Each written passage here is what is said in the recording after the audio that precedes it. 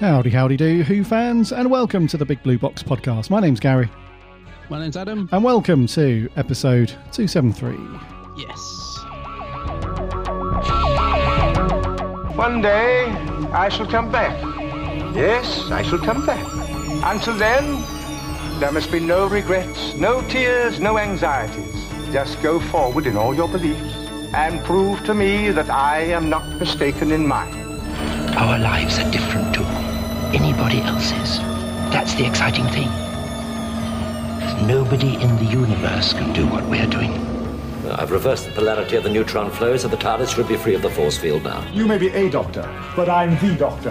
The definite article, you might say. The trouble with time travel is, one never seems to find the time. Change, my dear, and it seems not a moment too soon. Unlimited rice pudding, etc., etc. I am the Doctor! For now, for this moment, I am the Doctor again. The ground beneath our feet is spinning at 1,000 miles an hour, and the entire planet is hurtling around the sun at 67,000 miles an hour, and I can feel it. We're falling through space, you and me. People assume that time is a strict progression of cause to effect, but actually, from a non-linear, non-subjective viewpoint, it's more like a big ball of wibbly-wobbly, timey-wimey stuff. I could be a curator. I'd be great at curating. I'd be the great curator. I could retire and do that. I'm the Doctor. I've lived for over 2,000 years, and not all of them were good. I've made many mistakes, and it's about time that I did something about that. Bit of adrenaline, dash of outrage, and a hint of panic knitted my brain back together. I know exactly who I am. I'm the Doctor. Sorting out fair play throughout the universe.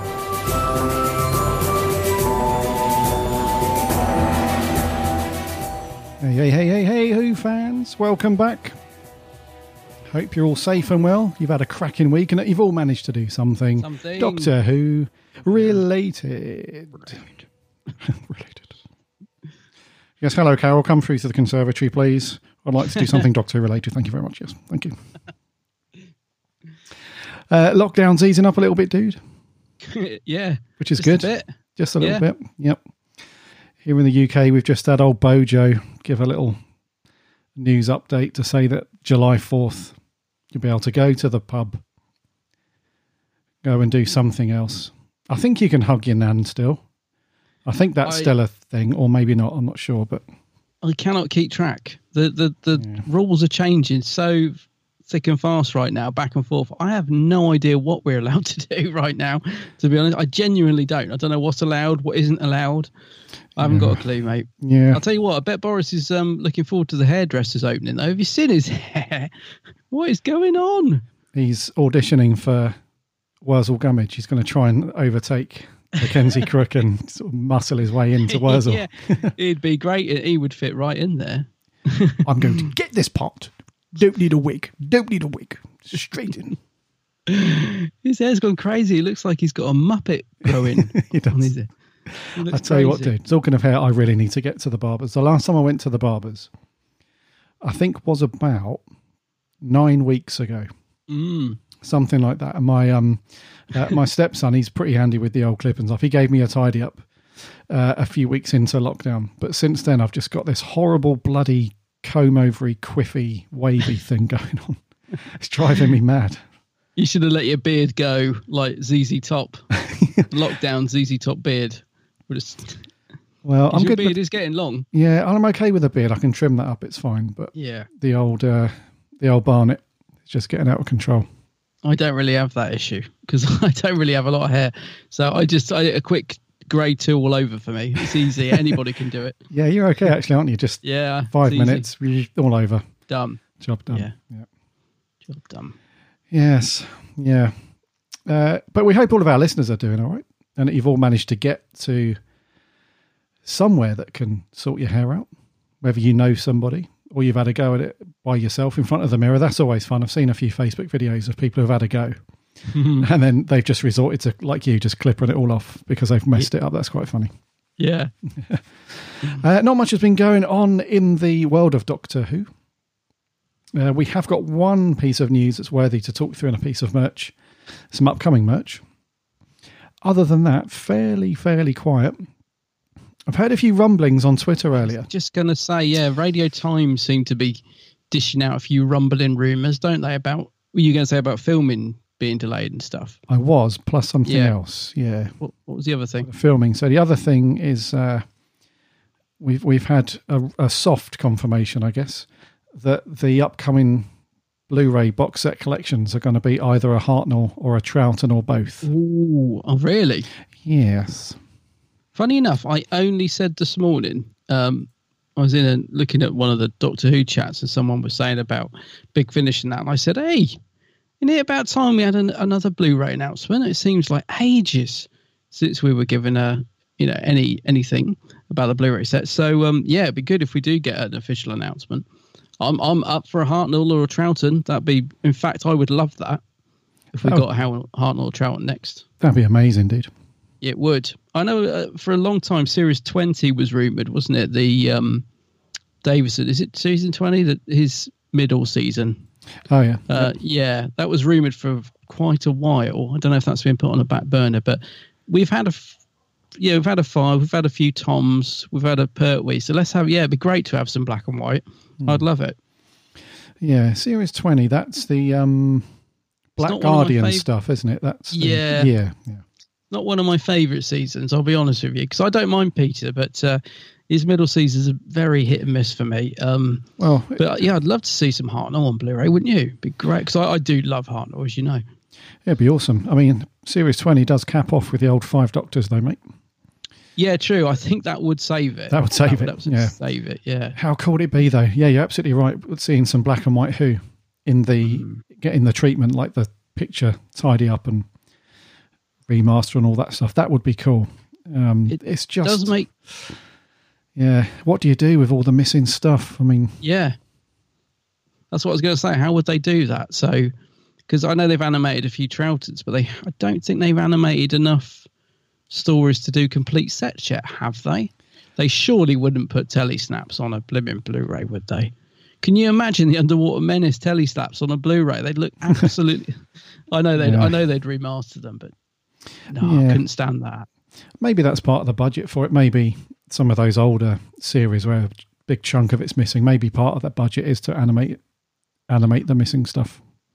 I would hope so, because I think I remember hearing ages ago that they were sort of getting out the sort of some of the most popular Blu-rays, and then the money from that sort of would fund animation.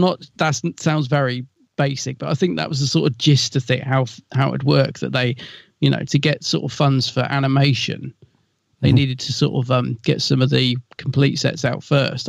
That sounds a very sort of black and white way of putting it, but you know what I mean? I think it was, as long as those sold well, which obviously they have, it was a sort of good basis for them to warrant getting animations done for the missing episodes. So, I mean, I would think if they're going to do these brilliant Blu-ray sets, they're going to have to animate them. It can't be telesnap. It just wouldn't, I don't know, it just wouldn't be, because those sets are like the sort of definitive version of the season, aren't they? So you want it to be, for now. Yeah. I know what you mean. Yeah, it would fall a bit flat, wouldn't it, if we had some big hype for the Blu-ray collection, and then you got it and it's just the same telesnaps that we've seen before. It'd be okay. It wouldn't be the end of the world, but it would be much better to have them animated in like a proper Troughton-esque style that we've seen done really well over the last year or so. I'll read you. Troughton's the one with the most missing, isn't he?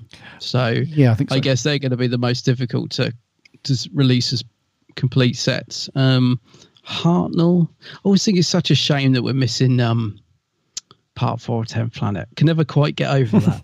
Of all the episodes, I mean, thank goodness we've got the first regeneration, which I think is down to Blue Peter, isn't it, or someone like that. They managed to get that clip from. That's right. Or something or other. Yeah, but it'd be good to have that. Yeah, because it will help us as well, ultimately, because we can then review all of those stories, because we've still got a big chunk of Hartnell to do. But it's quite difficult when you haven't actually got the... I mean, we could do it with telesnaps. We could do our best to just hear the audio and watch the telesnaps mixed in with some of the stuff they have got. They'd be okay, but... I do struggle with them. I must admit, I zone out a lot with the telly snaps. I'm much better, even if I'm just listening to audio. I think I'm better at that. I tend to. I don't know what it is about telly snaps. They just don't do it for me. But by the time this podcast's out, it's quite possible that announcement will have been made. So if you're listening to this and that has been officially announced, then amazing. But yeah, it's just a rumble at the minute, isn't it? But it must be nearly time for an announcement. It's got to be. Well, of course, yeah, because we should be pre-ordering by now, whichever the next one was going to be. So. They did reissue season 14, didn't they? Because there was a lot of once again there was a lot of people that missed out. So they have done a reissue of that, haven't they? Which I think comes out next beginning of July. It's supposed to be out or something. Yeah, so that's good. I'm sure I saw as well that they were going to reissue series 12, season 12. Where did I see that? I think they already did, didn't they? They did a second edition of it, and they completely the Pertwee one. The Pertwee. Oh no, not Pertwee. Oh, they haven't reissued that yet. Sorry, what series was his one? Wasn't 12. Tom was season 12, wasn't it? Yeah, that was the first one that came out, wasn't it? And they reissued that, but then they put the wrong. Well, they were the right discs, but with the wrong. They had the Pertwee printing on the disc, so it looked like they'd got season 10, I think it was. But it actually had the right stories on it. So they completely and utterly messed up the reissue of season 12. Yeah, I think it's season 10 you're thinking of. It probably is, mate. Yeah. Yep. Yeah, they haven't reissued that yet. Why don't they just, I don't know, why don't they just do them as standard editions, for goodness sake, and just make them available for, I know the limited editions are nice and they are lovely, and please may they continue to do it. But after they've done that, if they instead of just keep reissuing the limited editions as second editions, just blimmin' make them available as standard editions or something. Yeah, because that's already sold out, isn't it? The second edition of season 14's already sold out, and so they'll be all on eBay again because people just buy them up and sell them. So crazy, mate, crazy goings on. Yeah, but we say it every time, though. Every time. We say that if you want it, you've got to pre-order it. Which actually sucks, to be honest with you, because we've had quite a few people over the past, I don't know. It might have been when they were doing that re-release or the one before that. We had a load of people contact us to say, have you heard about this as well? They put their pre-order in and then they got contacted to say, oh, by the way, we can't do your pre-order, basically. We've either screwed up with like the allocation amount of stock or whatever.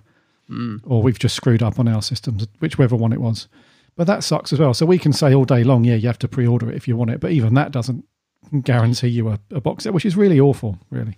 Is it? That worries me, actually, because I'm one of those people, I will always pre-order that straight away because they don't take the money till it's dispatched. I'm like, right, get that pre-ordered. But yeah, you're absolutely right, because there were some people that pre-ordered it on the day that at the time didn't get it. They were like, how can this be? I pre-ordered it the day it came out, and I've got an email saying, you can't supply it. And yet people who ordered it perhaps just before have got it. So I don't know how they decide, to process the orders, but unfortunately even that doesn't seem to be a guarantee, which is quite worrying, really, isn't it? Because you assume once you've got that pre-order in, if you've done it on the day, you think, right, that's good, I've got that in the bag. So if you then get an email, I'd be fuming. Because I was lucky enough, my pre-order was fulfilled. But yeah, if I hadn't been, I'd have been absolutely steaming. It's the master. The master's running the stock allocation systems. Yeah, imagine that. It's not Dalek Tat, is he? He hasn't got a part-time job down in Amazon or something, has he? Well, it wouldn't surprise me. Down there. Yeah, it's I can just imagine, like, you could really troll people. It'd be awful. It'd be terrible. But instead of just saying, oh, there's a problem with stock, we can't fulfill your order, just send a GIF, like a little video file of Ainley, like, just on loop. He has got a brilliant panto villain laugh. That'd be awful, wouldn't it? But anyways, yes, our advice still stands, though. If you want these box sets when they're announced, then pre-order it. Because we spoke to fans as well on the other end of the scale who have said, I'm really miffed that I haven't been able to get a box set. So like, well, did you pre-order it? Hopefully you pre-ordered it. It's like, no, I was waiting until they came out. And like, no, you can't do that. No, I don't. You cannot do it with these box sets. It's just, you're asking for trouble. If you, mind you, I think the McCoy set you can still get off Amazon, like normal price, I think. I tell you, another place that's always worth checking, which I often forget about, but they still had a couple of the other sets, is Argos. I never think to check Argos. I think they've got the McCoy set. They might even have the Collins set. I just never think to check them, but they still got some kicking around. So yeah, it's worth checking them if you're not as a last resort, but if you've tried all the usual outlets. Yeah. No, Amazon definitely do get the odd copy in though, because I remember it was either last week's show or the one before that. So quite recently, when I opened up a link to one of the things we were talking about with the merchandise, Amazon do this thing at the bottom, like other viewers or other people have also looked at these things. Yeah. And they had the McCoy set still there. It was like $39.99 or something like that. So it was in stock there. I'm having a look now as we're talking, and it's not now, so it's gone back out of stock. But it is worth keeping your eye out because sometimes they do pop up. Well, I saw that with the Davison box set, the season 19 as well. They did that a couple of months ago. It just popped up. Yeah. So there's still a few floating around. Yeah. You have to hunt them down. That's it. Well, I hope everyone who wanted to get season 14 has got it. These blooming scalpers do my nutting. Absolutely do my nut. And it's also worth noting for the newer ones as well, the last couple that have come out, like season 14 and stuff. It's probably worth not having a knee-jerk reaction and just jumping onto eBay and paying silly money, because at some point there will be a re-release of that, because they've already done it for the first couple, right? So as long as you keep an eye out, just keep your ears to the ground, your eyes peeled. Listen to this podcast as an example. We'll let you guys know, because normally Adam and I will immediately retweet if we see that one of the box sets is up for re-release or something like that. We always tweet it out and speak about it on the show. So yeah, you can get them still if you missed them. So just chill. They will be out. But the new ones coming up, make sure you pre-order. Is the moral of the tale of the story. Just can't wait to see what artwork Lee comes up with for Hartnell. Well, and Troughton. Any of it. Just any of it. Yeah, I can't wait for that, dude. It's going to be cool. And what will he do for season... Is it 3? Which is the one where Troughton takes over? Oh, gosh. Fake fan. I'm terrible with stuff like this. It's series 4. Yes, of course it is. Yes, 4. Because Lee has said he will not put more than one Doctor on the front of each cover. It will be... So, because obviously season 4, you got Troughton does a couple of stories, and then, very unusual, something I know you love the idea of, we get a Doctor sort of midway, or, so you get a couple of stories of Hartnell and then Troughton takes over. So I'm wondering what Lee will do for the cover of that. He said, he will not put more than one Doctor on each. Because I said, are you going to do half of Hartnell's face, half of Troughton's? No, it will be one. Well, it'll be Troughton, won't it, obviously, I assume. Yes. So I'm looking forward to seeing what he does when he gets around to doing that one. Yeah, I imagine he'll just put... will he do that? Maybe he'll have Hartnell on the front and Troughton on the back. No, because he always has a TARDIS on the back, doesn't he? Yeah. Well, yeah. So, or a big picture of Troughton's face as you open the door, open the TARDIS doors inside. Well, I would imagine, series 4, it will just be Troughton on the cover, because Hartnell's only in the first 2 stories. That's right. Yeah. So, and then I'd imagine it will just be Troughton. Just Hartnell's head just poking over the top of Troughton's jacket. Just a pair of eyes. Just a pair of eyes, yeah. Holding a big stick.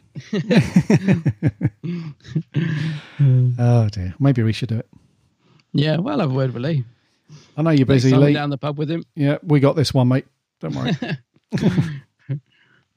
I haven't done anything Doctor Who related, really, buddy. It's been very quiet for me. We're recording on Tuesday as well, so we only recorded a little while ago. So we haven't had a full week elapse to do stuff. I don't know about you, but I've... just not done anything Who related, really, mate. You? Well, it's scorching hot at the minute. We're having a lovely, can you call it an Indian summer? We're having a really nice couple of days here. And obviously I've gone back to work full time now, so I really haven't had a lot of time. In fact, the whole reason we're recording this afternoon is because I didn't even have time to watch Reeboss. How are we going to say it? Reeboss. I think they say it in the episode. Yep. Yeah, I tried to watch it when I got in from work last night, and I was so tired. I managed 2 episodes, and I had to watch the rest this morning. So I really haven't had a lot of time on my hands. I mean, you know what it's like now. We're sort of back to normal, and work and gets in the way of all the good stuff. But I have managed to cram in on the train journey a little bit of Stranded, the new 8th Doctor. Oh, nice. Yeah. Set from Big Finish. Because I know I've talked about this a few times. I've been really looking forward to this. So, only thing is on the train, I have to have it really loud to hear it because of all the background noise. But then I'm always paranoid that I'm one of those annoying people who you can hear their headphones. So I sort of keep turning it up and down, and so I've sort of been mostly listening to it at home. But I did listen to a bit of it on the train. But I'm only in on the first story, and I'm really enjoying that so far. I know our reviewer Mark has found it a bit hit and miss, isn't he? He's mostly enjoyed it. I know he did a review on the website recently, didn't he? Of the first 3, I think he's done. Yeah, part 4 is going out 3 stories today. Yeah. Oh, is it? Yeah. So I've read his review of the first one just to see what he thought. I'm thoroughly enjoying it. I can see the points he's picked up about it, but it's a great premise of having McGann's Doctor stranded on Earth with this, the TARDIS just crash landed on a Camden High Street, and obviously you've got Tom Baker's in it as the curator, and that's an interesting move because I don't know how you feel about this, but I kind of like the enigma mystery around the curator. Like, he could be the Doctor, he might not be the Doctor. It's just never said. And I don't know. I don't know how far they're going to go with his character in this because he's in it very early on, which surprised me. I thought maybe he was just going to make a little cameo or something, but he's in the first 5 minutes. The curator, cool. Which hopefully doesn't give too much away. It's not a big scene or anything. Just sort of, he's in it. So yeah, I'm really looking forward to seeing where this goes, and I've really enjoyed that so far. So, but I'm only on the first story, so see how that pans out. But yeah, so that's good. I mean, that is one good thing about being back at work is at least Big Finish you can listen to on the go, so to speak. Yeah. But that's only the only real thing I've had chance to do, really. And he just managed to get Reeboss watched, to be honest. Reeboss, yes. Reeboss. The stars. Cool beans. Yeah, so the Stranded reviews, just to follow on from that, Mark has done a daily review of each part. So by the time you listen to this, all 4 parts will be up on the website. But he said it's a bit, from his point of view, it's a bit hit and miss in some places. I think he overall it kind of enjoys it, but I think he's the reviews I read of his is on the parts of it he's enjoyed it. I think he wasn't too sure about PC Andy coming back into it, which I know we were when we first announced this. We were like, "Yay, PC Andy's back!" And I can't remember why, but he wasn't too sure about that, about him being in it. But see what he says in his concluding review today. Yes. Okay. Yeah. Okay, so coming up in the show, like I said, we've got a bit of news to talk through. A piece of merch coming up later in the year, and then we're on to our review of our first part of the Key to Time series of reviews with the Reeboss operation. Have to remind myself to say that because we said Reeboss last week. I always say Reeboss. I always did, yeah. Anyways, Reeboss operation. But before that, remember to subscribe to the show on whatever podcast you listen to your podcasts on, or head over to the website, bigblueboxpodcast.co.uk. You can listen to all of our shows on there, plus there's all the articles from our core writing team, links off to all the podcast apps and networks. Make sure you sub so you don't miss a show, and it lands every Friday. There's also links to the social networks. We're on Instagram, Twitter and Facebook. Come and connect with us over there. We chat plenty of Doctor Who throughout the week. And there's also a link to our free Discord server. Come and hang out and chat with other Doctor Who fans. Remember to check out Adam's channel over on YouTube, The Geek's Handbag. Plenty of vids over there. Normally I say get a cuppa, but at the minute, if you're in the UK, get a cold drink, get a drink with some ice in it. Or a nice cold beer, that'd be lovely, and chill out with some of Adam's videos, some really cool stuff over there. And Adam's on the socials too, under the same name, The Geek's Handbag. That's right. Okay, let's land this and do a wee bit of news. All right.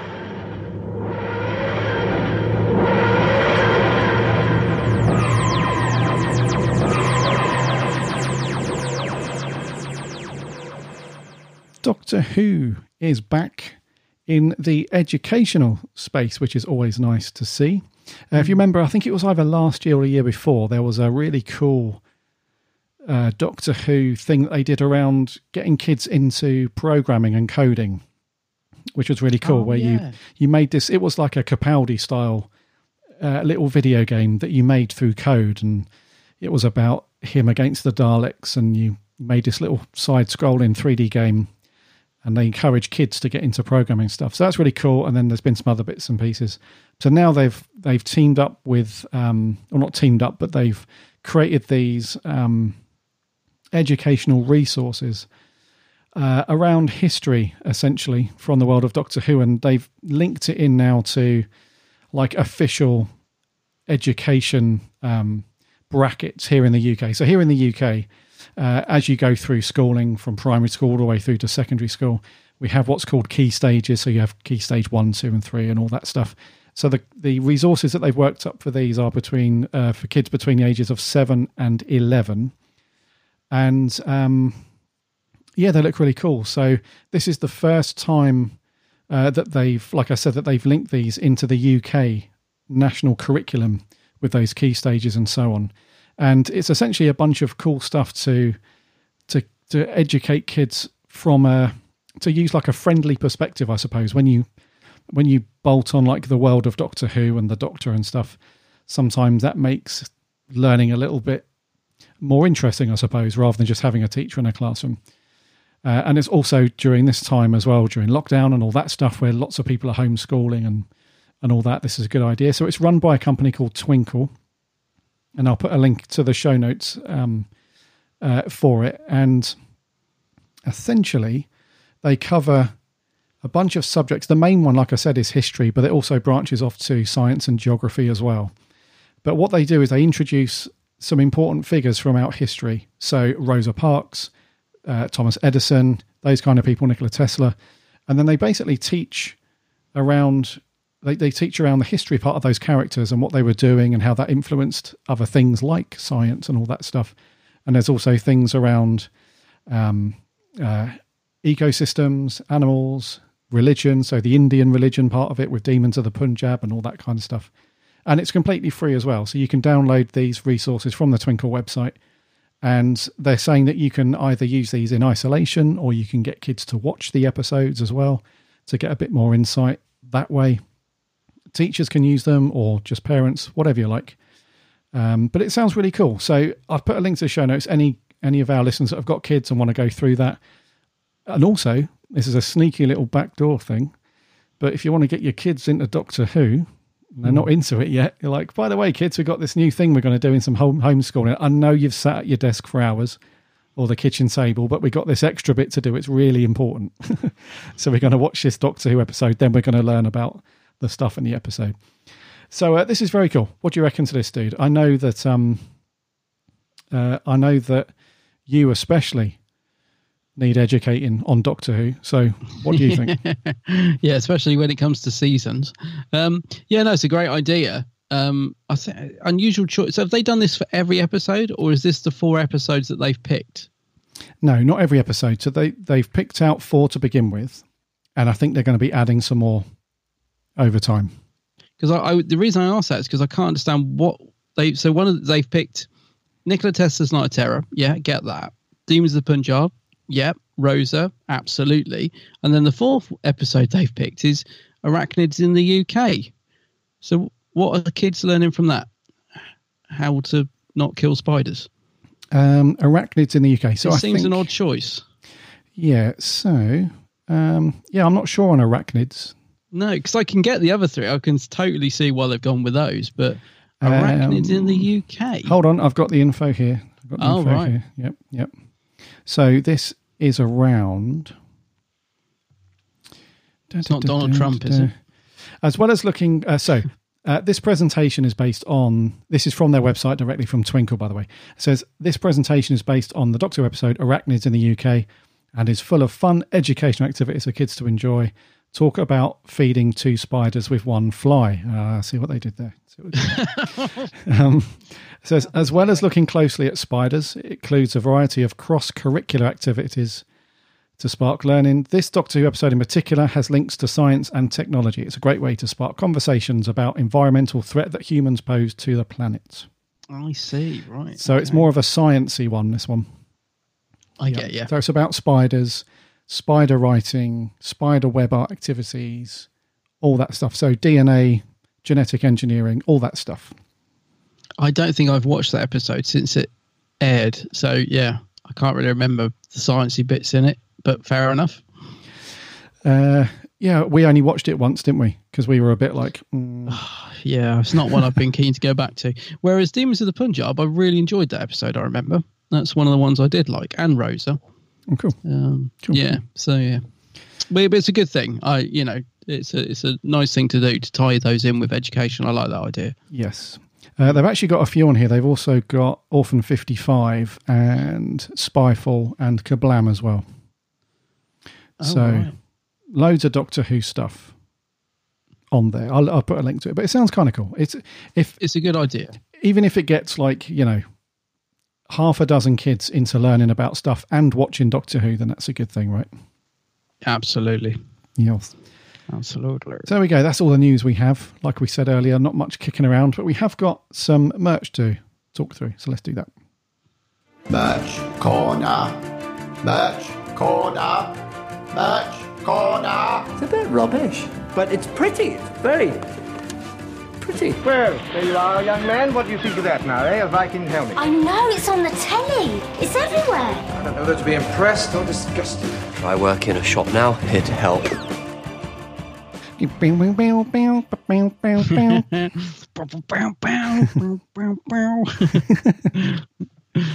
Time Lord Victorious.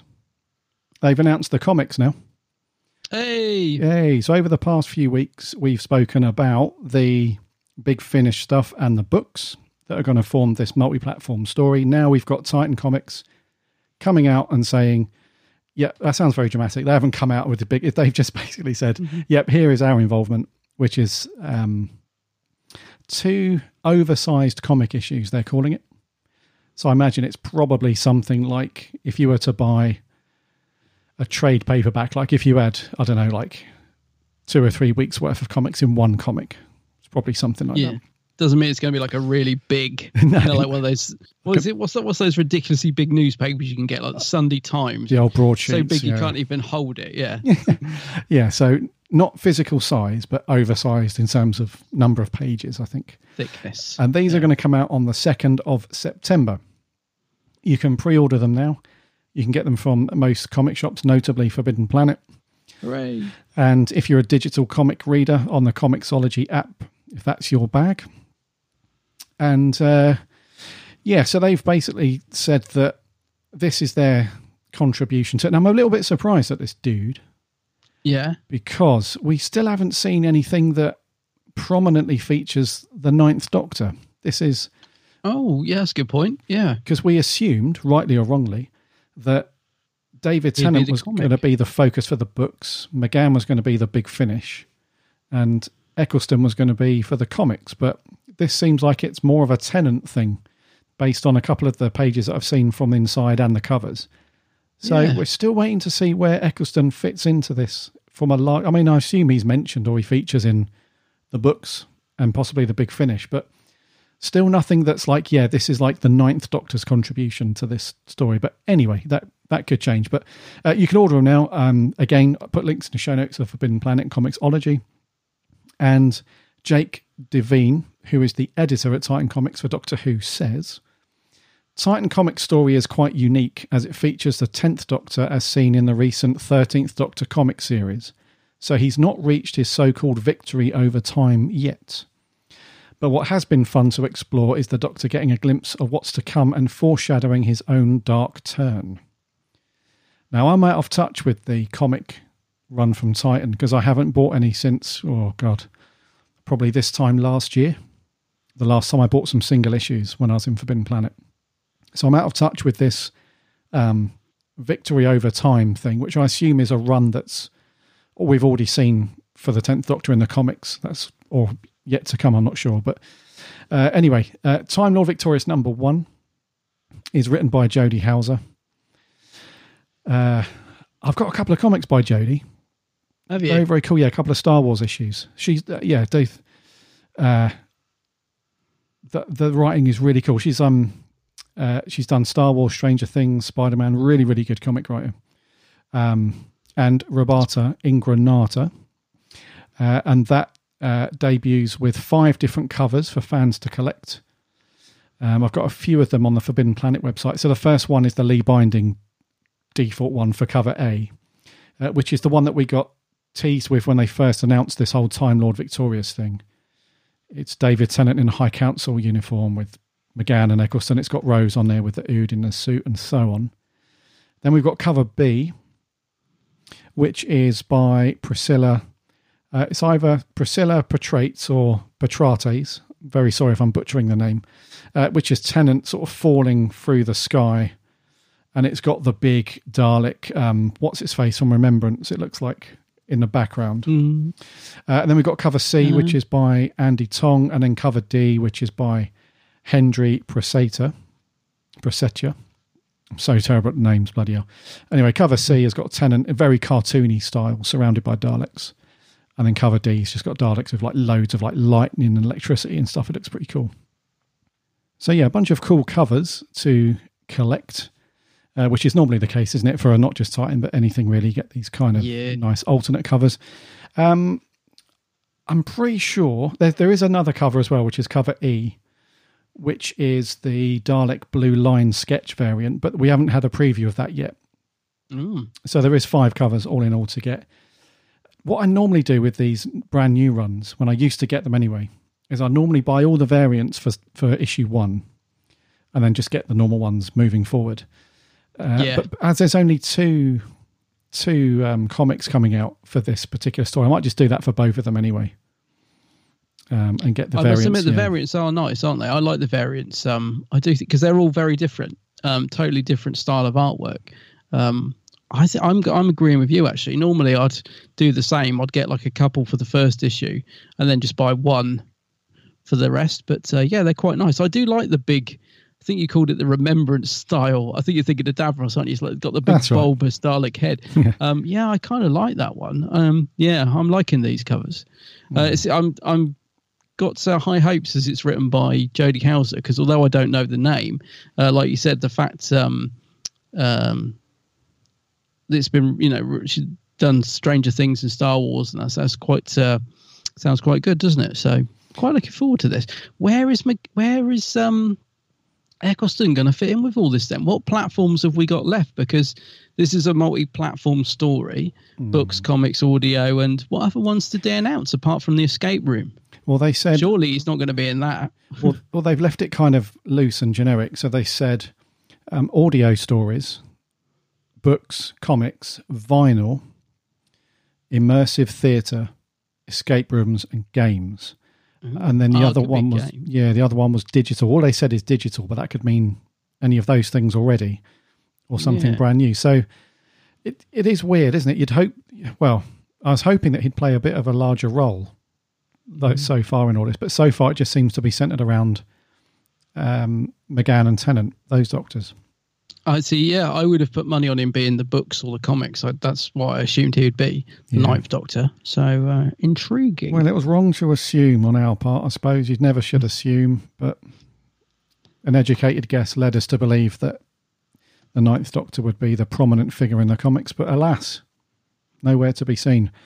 And then the last bit of blurb for this just says, when the Doctor faces his ancient foes once again, in the Daleks, it soon becomes clear that things aren't what they seem. Time is all wrong, and something is coming that terrifies even the Daleks. Even the Daleks. Yes. That's the cover with the 10th Doctor with the 2 Daleks either side of him. I would say the most sort of cartoonish of the variant covers. That's the one that the BBC is sort of using to really push this on social media. And I've got to be honest, although I like it, I think that's the weakest of the cover variants, to be honest.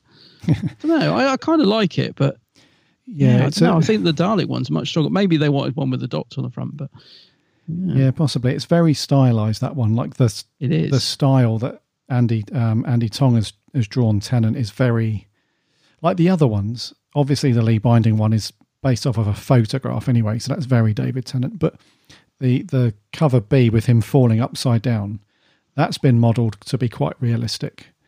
So this other one by Andy Tong, it's very cartoony. Even the Daleks are drawn in a very cartoony, sort of curvy kind of way.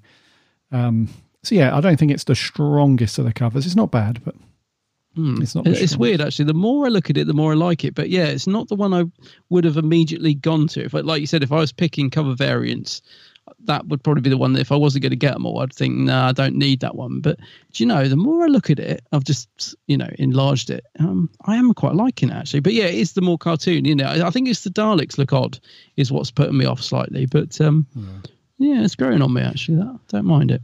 Yeah, and on the Forbidden Planet website, you can look at the range of Time Lord Victorious stuff because they've got the books on there as well. But they're also flogging the old anything to do with the High Council. They're now trying to flog as well. So you can buy a coaster and a keychain and a travel parcel with the High Council Rassilon seal on it. So well done, Forbidden Planet. Make a few extra bucks there. That's it. And they are back on their feet, by the way.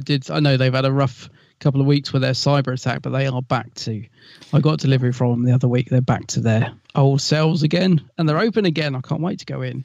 I was going to say, dude, I think Don't know when it'll be, but yeah. Some point in July, we'll coincide the Big Blue Box meet up with the pubs opening as well. Oh, yeah. We're on to a winner there. Yeah, sounds good. I'm not going to give you a hug, though.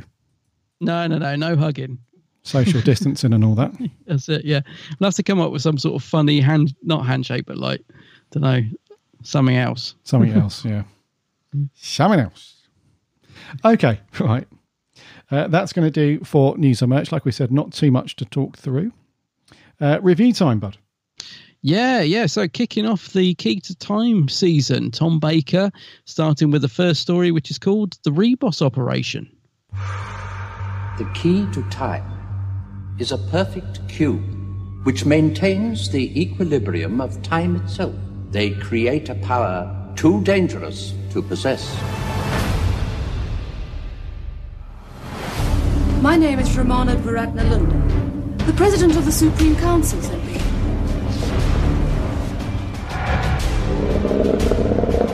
All but one of us is doomed to die. Doctor, do something! The key to time consists of 6 segments. These segments are scattered and hidden throughout the cosmos.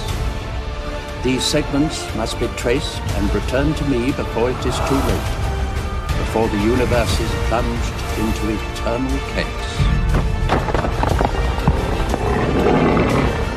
Execute them. No survivors!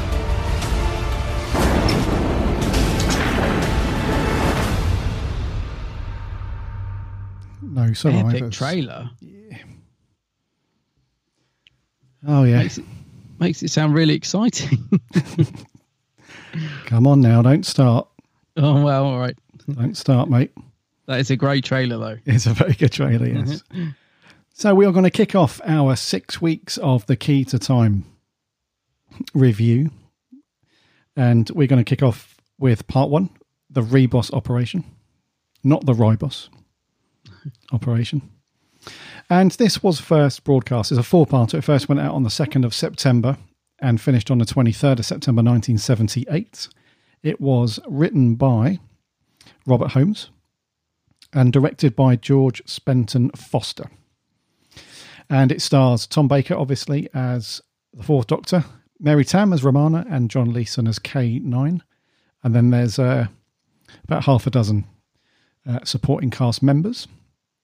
And the plot to this one is the Doctor's summoned by the White Guardian and sent off on a quest to find the 6 segments of the Key to Time, which, once you put them together, restore balance to the universe.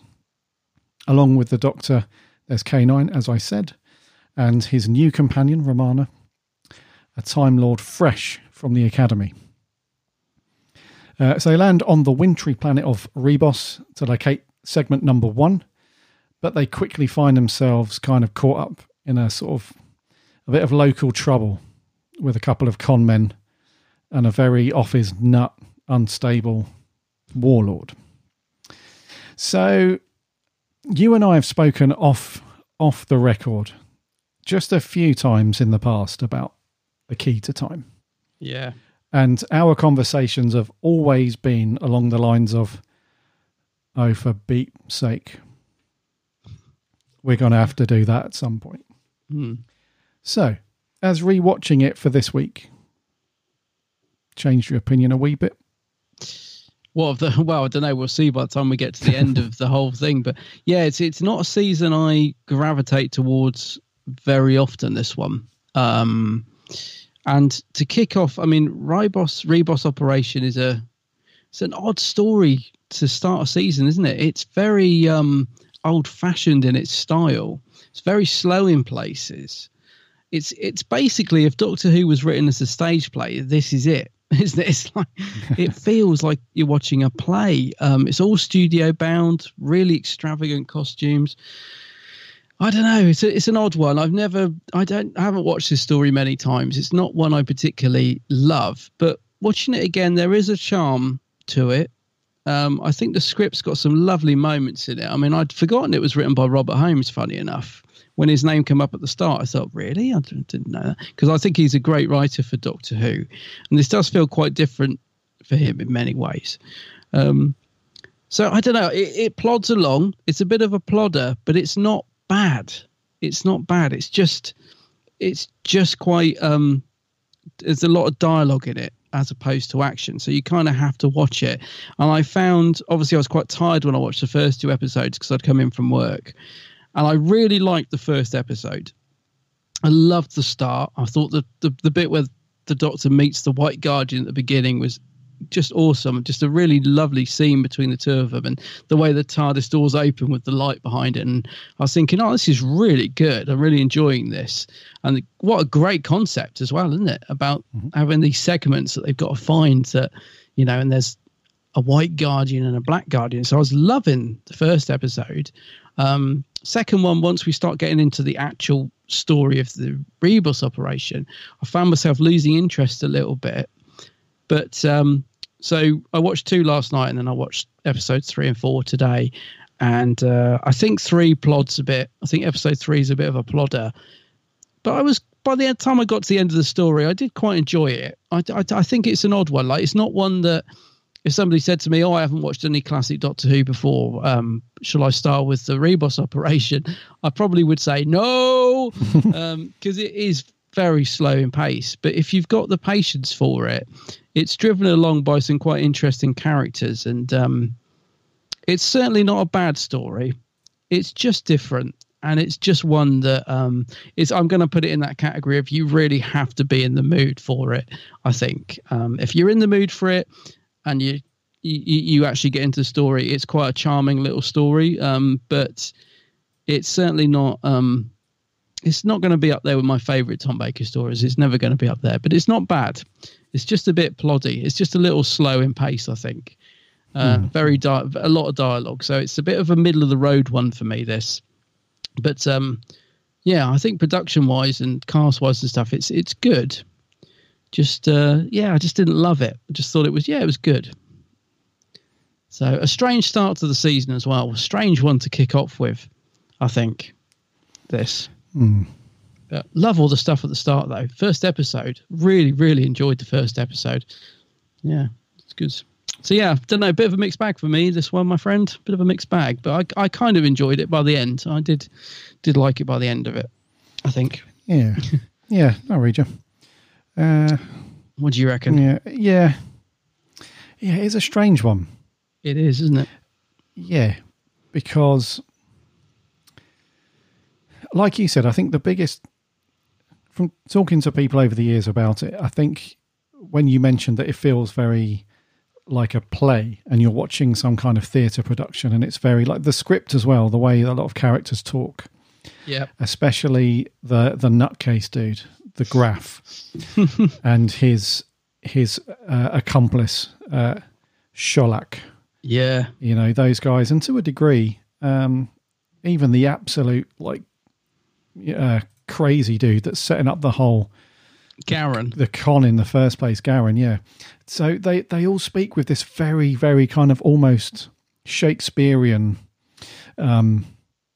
kind of thing. It's like, you're absolutely right. It's almost like going to the theatre to watch Shakespeare. It's got that very, just the way they produce, like they read but the way they perform their lines and everything. It's very, very much like that. So I think that's a common thing. A lot of people think, because of that, it's just, like you said, you really have to be in the mood to watch. You've got to be in the mood, yeah. Yeah. And again, like you said, if someone said, I've never watched Classic Who before, I heard Tom Baker's era is very good, should I start with the Reeboss operation? Immediately you'd be like, no. You need to warm up to that one, mate. Just, there's some other ones to get yourself into the Fourth Doctor. But it's a strange one because, in a way, those things, those elements, those qualities about it do have a very nice charm. It's like you're sitting down to like that really nice feeling of it's just old school Doctor Who, and you're sat down and you're just enjoying the old school charm of that stuff. So it does have a quality about it, which I like. And Tom's quite good in it. That's one of the pluses quite good for me, is because Tom, I think, had become a bit subdued during his time with Leela. We know he didn't like the character of Leela, and I think it really shows. So even though they had some really strong stories together, like Robots of Death and Talons of Wen-Chiang and stories like Horror of Fan Rocks, and great stories together, quite often the chemistry wasn't there, and Tom seemed to go in himself a little bit. It wasn't this sort of I don't know, he seems to have bounced back a little bit this season. Maybe it's because they've lightened the tone a bit, because there's some, he gets to be quite funny again in this. So it sort of felt like Tom was getting back to, a bit more like he was earlier on in his run as the Doctor, which I think makes a big difference, because when you've got a story like this, which is quite dialogue driven, his sort of wit and charm and that helps to keep the story ticking over. He seems to be enjoying himself, which, considering I don't think it was the most enjoyable experience in terms of filming, because as you'll notice at the start, his lip, he's been bitten by a dog in the pub, which is why his lip's all cut at the start of the story, because obviously it's filmed out of sequence. But so that gets covered up with some quite painful makeup, apparently. So he probably wasn't in the best, it was probably quite painful for him at times filming this. So, but he seems to be really enjoying it. There's a bit more energy to Tom's Doctor in this than we've seen, which we didn't see much of, I think, in the previous sort of season. And if you look at him in Underworld, he really isn't into that story. You can tell when Tom's just not giving it 100%. And it feels to me like he's bounced back a little bit in this one. So that really helped, because, as I said, it's quite a slow story. So you need Tom to be on form. If you had him sort of giving 50% like he was in, say, Underworld, for example, this would have really died a death, I think. So it's good to have him back, back to his old self a bit more in this. I wish he'd worked better with Leela, because I love the character of Leela, and I think they had some absolutely amazing stories, but I do find myself getting a bit, not annoyed with Tom, but he definitely sort of didn't, the energy levels were a bit lower in some of those stories with him, in terms of his, in terms of the relationship with the companion, whereas he's given a new companion in this, Romana. How do you say her full name? Romana Unu? Crikey, yeah. Yeah. It's not even that difficult, but anyway, let's call her Fred, which is that's a nice scene. So yeah, I think giving him this new companion, there's a new dynamic, and Tom just feels a bit more back to his old self a little bit in this, and I think that really helps in this story. Romana Voratrelunda, I think. Yeah. Romana de Voratrelunda, I don't know, something like that. Yeah. Romana Adavalun, I don't know. Devarantrelunda, I don't know. Anyways. Romana 1. Romana 1. What do you think of Romana 1? Because when we say Fourth Doctor Romana, I instantly, for whatever reason, will think of Lalla Ward. Lalla Ward, yeah. If you say to me, "Oh, do you like Romana?" I say, "Oh, yeah, I like Romana," but in my head, I'm thinking of Lalla Ward, and I really like Romana 1, Lala Tam, but it sounds awful to say. She's just not my default. I wouldn't say I forget about her, but somehow she gets overshadowed in my mind by Lala Ward. I just see Lala as Romana, but I quite like Romana 1.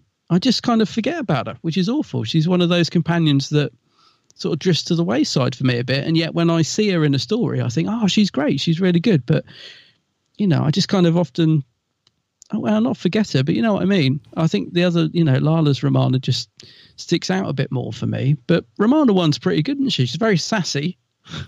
She is, yeah. I mean... Do you think she works well with Tom?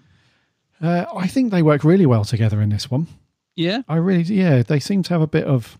It's always a weird one with Tom. Bless him. Bless his heart, old Tom. But back in the day, he was really like... I don't know, with just certain people, you could just tell on camera. So I can only imagine how like the awkwardness off camera. But even on camera, with certain actors, and obviously with... what's her face? What, Louise Jameson? Louise Jameson, yeah, you can tell. Yeah. And then when him and Lala Ward were rucking, when they were having a bit of a domestic on the way to the set, that even shows on camera. So it does.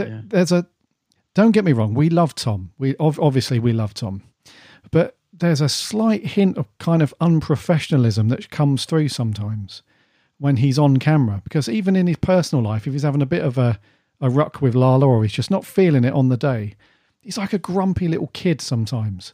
He's like, no, I don't want to play today. And I'm like, look, Tom, the cameras have got to roll. I was, oh, fine. And you can tell he's just got a bit of a grump going on. But in this one, he does come across like he's having a bit of a good time with it, and he's having some bants with Mary Tam, and they're having a to and fro, and it's quite cool. And he does that thing where when he's got the hump with somebody, he doesn't make eye contact with them. Yeah, when they're filming. He does that a lot with Louise, doesn't he? He doesn't look at her at all.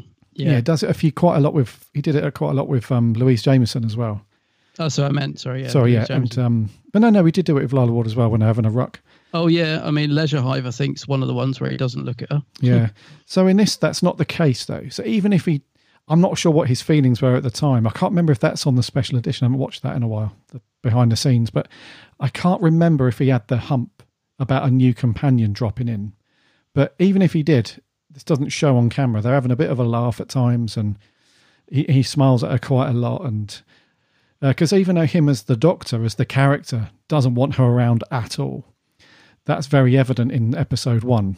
I found that quite funny, because I wondered if that was Robert Holmes, art imitating life, because it's quite well documented that Tom didn't want a companion for the previous was it the previous season? Well, the season with Leela, the first season. I think he might have got over it by the second season with Leela. I think their relationship improved during their second season together.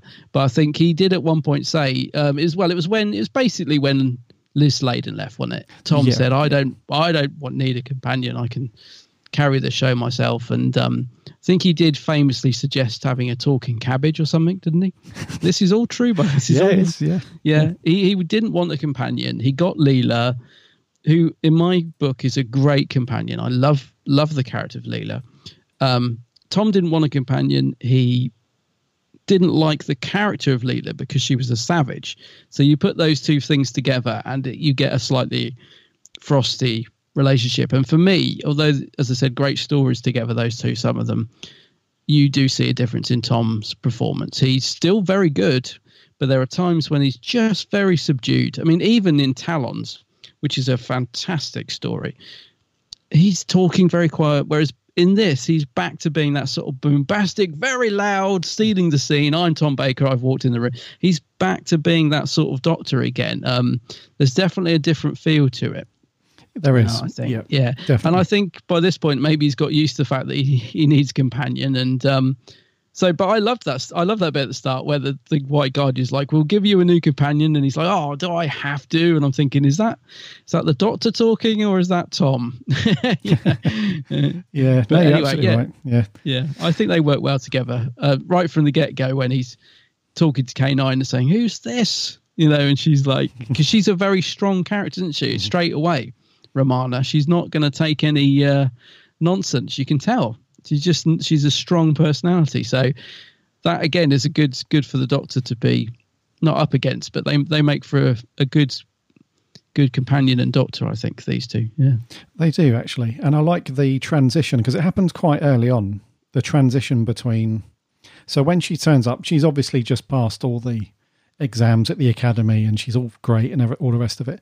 And she's obviously been told that the doctor is this kind of, let's wing it, let's do the, let's... we don't do things by the book in the doctor's TARDIS, and let's just... wing it and all that. She's obviously been told all about it. So she's got his number already.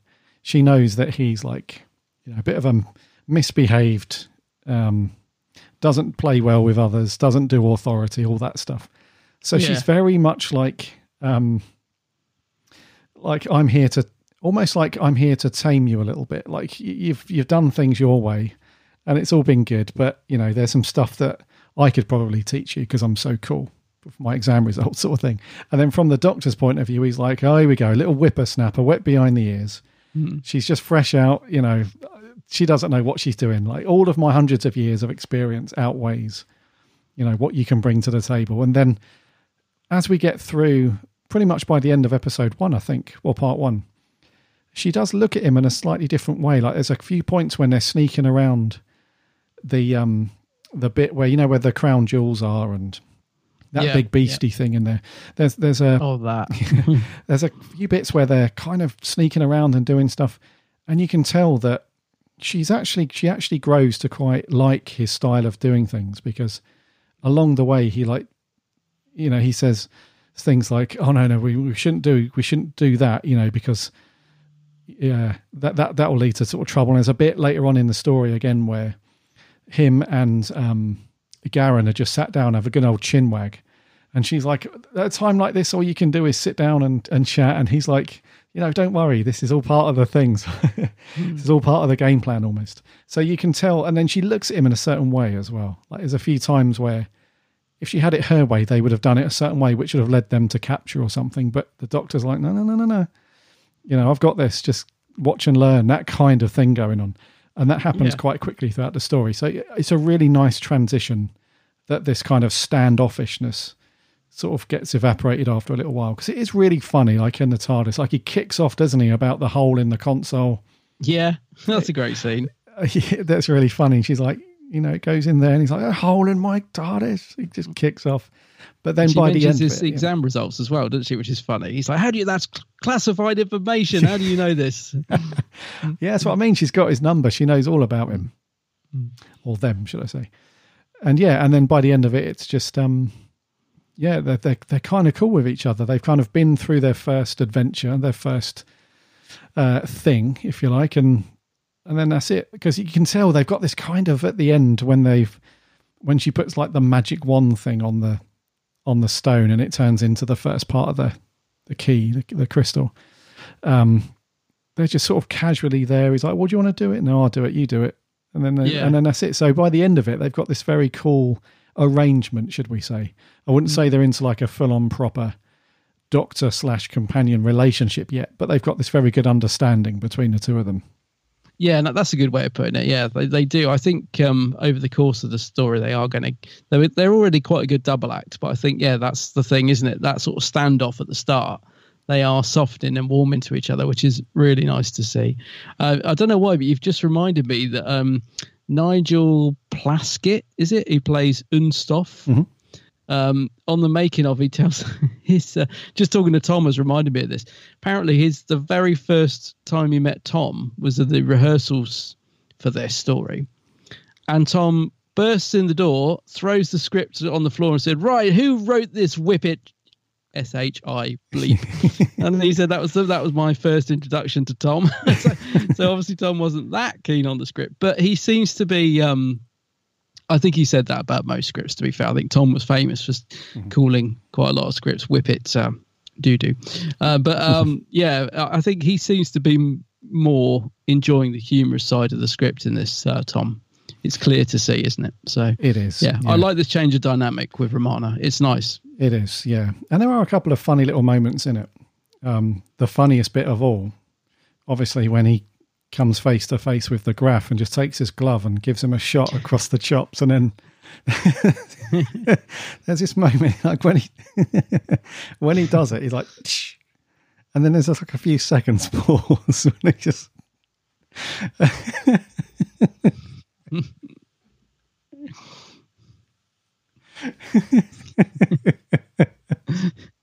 You sound like the master. Sorry, I'm so yeah. Evil cackle. I said to myself, I'm going to crack up when we get to talk about that bit. But yeah, so there's bits like that in the script where I don't think they were written to be overly funny, but I think it's Tom just having a laugh with it now and then. I did even wonder if that was in the script actually, because that does feel like a Tom. That's the sort of thing you can imagine him suggesting in the rehearsal room, isn't it? You know, we used to love to do that, and they used to be, well, we'll see, Tom. We probably won't include it, but we'll make a note, and it wouldn't be included. But that, I don't know. It may have been in the script. But it feels to be a bit like a Tomism. That, like, I know what we should do here. He hits me. I take the glove off and I give him a damn good slap round the chops, and then they were like, oh, okay. So I don't know. It might have been in the script, but it feels like a Tomism that. To me, and it is a great scene, and I think it's the one that people think of when you say, "Oh, have you seen the Reeboss operation?" It's one of the scenes that you instantly think of, isn't it? I think it's it almost feels like it was a bit of like it was spare of the moment thing, because the thing that makes me feel that is because when he does it, nobody says anything. Like normally, as you're going through the motions, obviously, like Tom delivers a line and then somebody moves or they say their line, all the rest of it. But it's like, there's no reaction. And everybody's just stood still, like, what's going on? Like Tom's just slapped him. What do we do? And then it's like that for a few. It would be funny if he ad-libbed it on the take. Yeah, it'd be hilarious. I know what you mean. Actually, now I think about it. Yeah, they don't react at all, do they? Even the actor just kind of looks at him as if like, what? Yeah, everyone does. Everyone's just stood there motionless for about 2 seconds. It feels like 10 minutes, but everyone's just stood there for a few seconds like, what are we still going? I guess. Yeah, carry on. Yeah. Well, so it's again one of those scenes where if you and I are watching it together, we'd have to pause it because we'd just be cracking, like wetting ourselves. We'd have to replay it a few times. Yeah. So there's bits like that which I absolutely love about Tom, and it's those little moments that just put a big smile. You know when he turns up at the beginning of what's the story, when it's raining outside and he's got the right hump because he thinks it's Brain and Morbius. Yeah. You know when he opens the door, he's like, do you have a glass of water? And it's crashing down with rain and something. It's little bits like that when he's just kind of that's got to be another Tomism, isn't it? Exactly that. Yeah. They're so cool, those little moments. But Tom's on fire though, for the most part. I think there's a few bits where you can tell he's a bit bored. But other than that, you can tell he's rocking and rolling. And Mary Tam, she can tell she's really liking sort of diving into that whole world. You know, it must be a big thing, especially working along somebody like Tom at the time, who was famous, like you said, for losing his rag and not being happy with a large portion of how the show was written and made and everything. So it must have been a big thing for them. I wonder if they warn, like, I wonder if like their agent or somebody at the BBC, I don't know, like Robert Holmes or somebody, said to her, look, you obviously know Tom as the Doctor. Just giving you a heads up. He's a bit of a nutcase now and then. He comes across as intimidating, but pay him no mind. You know, he's all right. I wonder if they say anything like that to her. I don't know. Yeah, I was thinking that. I wonder if she was aware of all the stuff that went on with Louise before. I get the feeling probably not. I don't know. Yeah, because there was no crossover between her and Louise. You know, it's a totally different production block. So I don't, you know, because otherwise Louise might have said, "Oh, how's Tom?"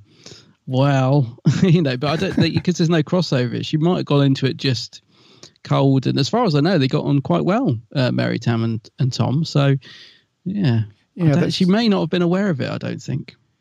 Well, yeah, there's no horror stories, is there, for Mary Tam and Tom? Well, not that I'm aware of. No. Because normally you hear about that stuff through just chatting with people who know about that stuff or on the special features on DVDs and that. I haven't heard any like crazy stuff that, like, you know, she's in tears about him or. No, and I do try. That's why I like to watch the DVDs, because they do give you a really good insight into stuff that was going on behind the scenes, especially when you get to Tom and Lala together. There was quite a lot. But yeah, I watched there's a very short making of on this, which I did watch while I was having my lunch before we recorded. It's only about 15 minutes long, I think. That's where Nigel talks about Tom bursting in the rehearsal room. But Mary Tam's on the making of, which is lovely to see. I always like it when we get people that, because I haven't seen many interviews with Mary Tam over the years, so it's nice to see her on the making of. And she talks very fondly about working of it. She just says she was nervous because she hadn't done a lot of sort of film and TV work, so she was just nervous at the time. But you wouldn't think so. I think her performance is pretty. She comes across quite confident, I think, which is surprising if it's still early days for her career. And she has to wear that big costume as well. I mean, everybody's got a big costume in this, haven't they? Even Tom, his scarf, I swear it's got even longer.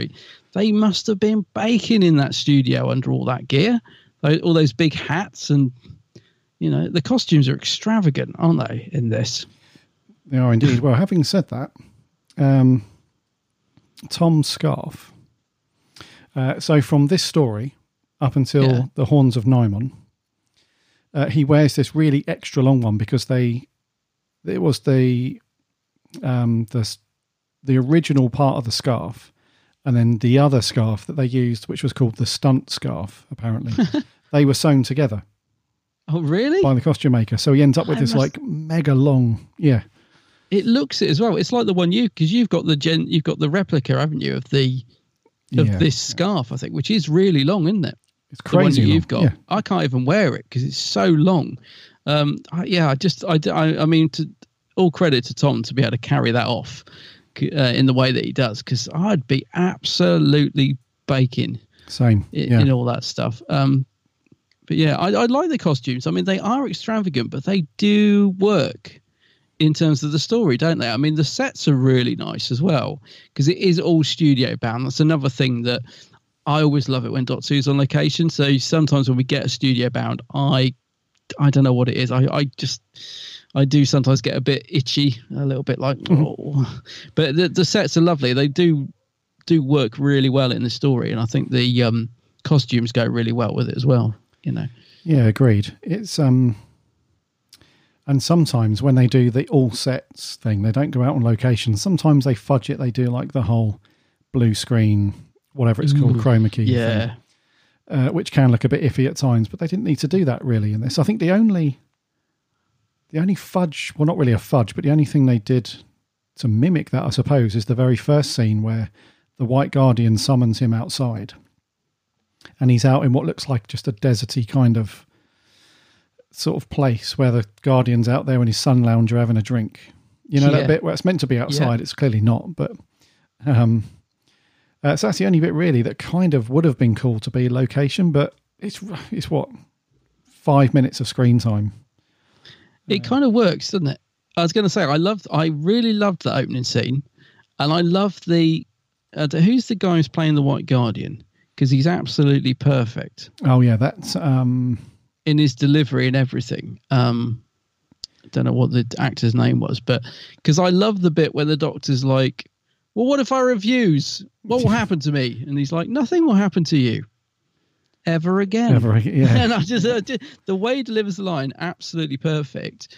So yeah, he was good. I really did enjoy that opening scene. Like you said, it's only a couple of minutes long, but the landscape, although it's a set, it kind of does give it that otherworldly sort of feel, doesn't it? It's so bizarre, isn't it? This guy sat on this strange desert landscape in a wicker chair, drinking whatever it is he's got there, a large brandy or whatever it is.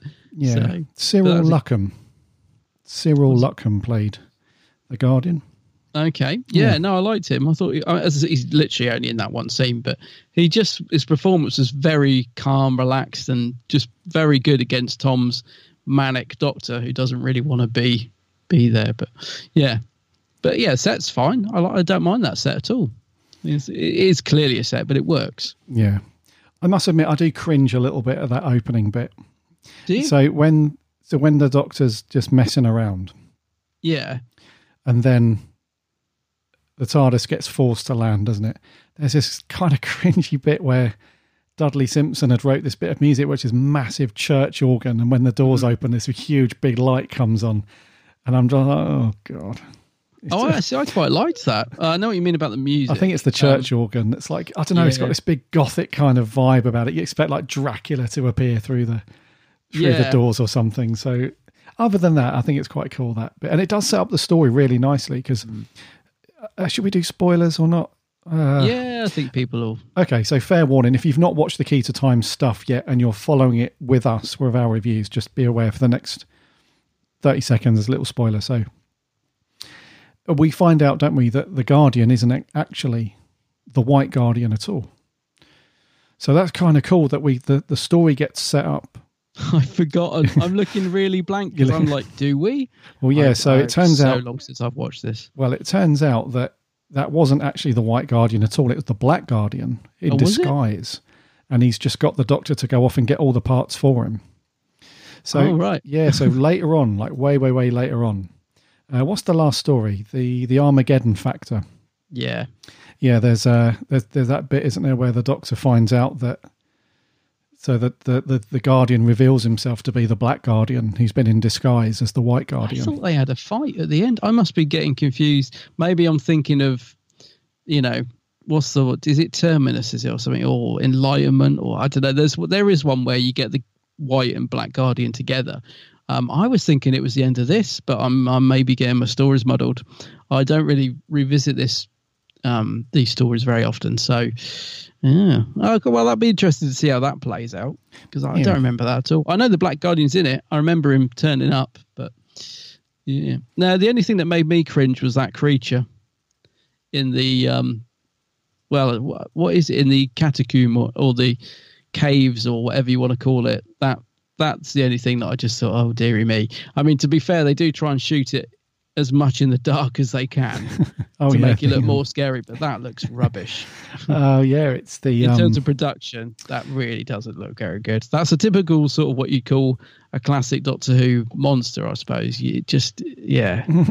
Looks rubbish. Yeah, and also the cliffhangers are rubbish in this. That's because, to be fair, although it's a slow story, I haven't got many negatives. I think production-wise and story and script and that, it's all pretty good. But in terms of negatives of this, I mean, the cliffhangers are rubbish.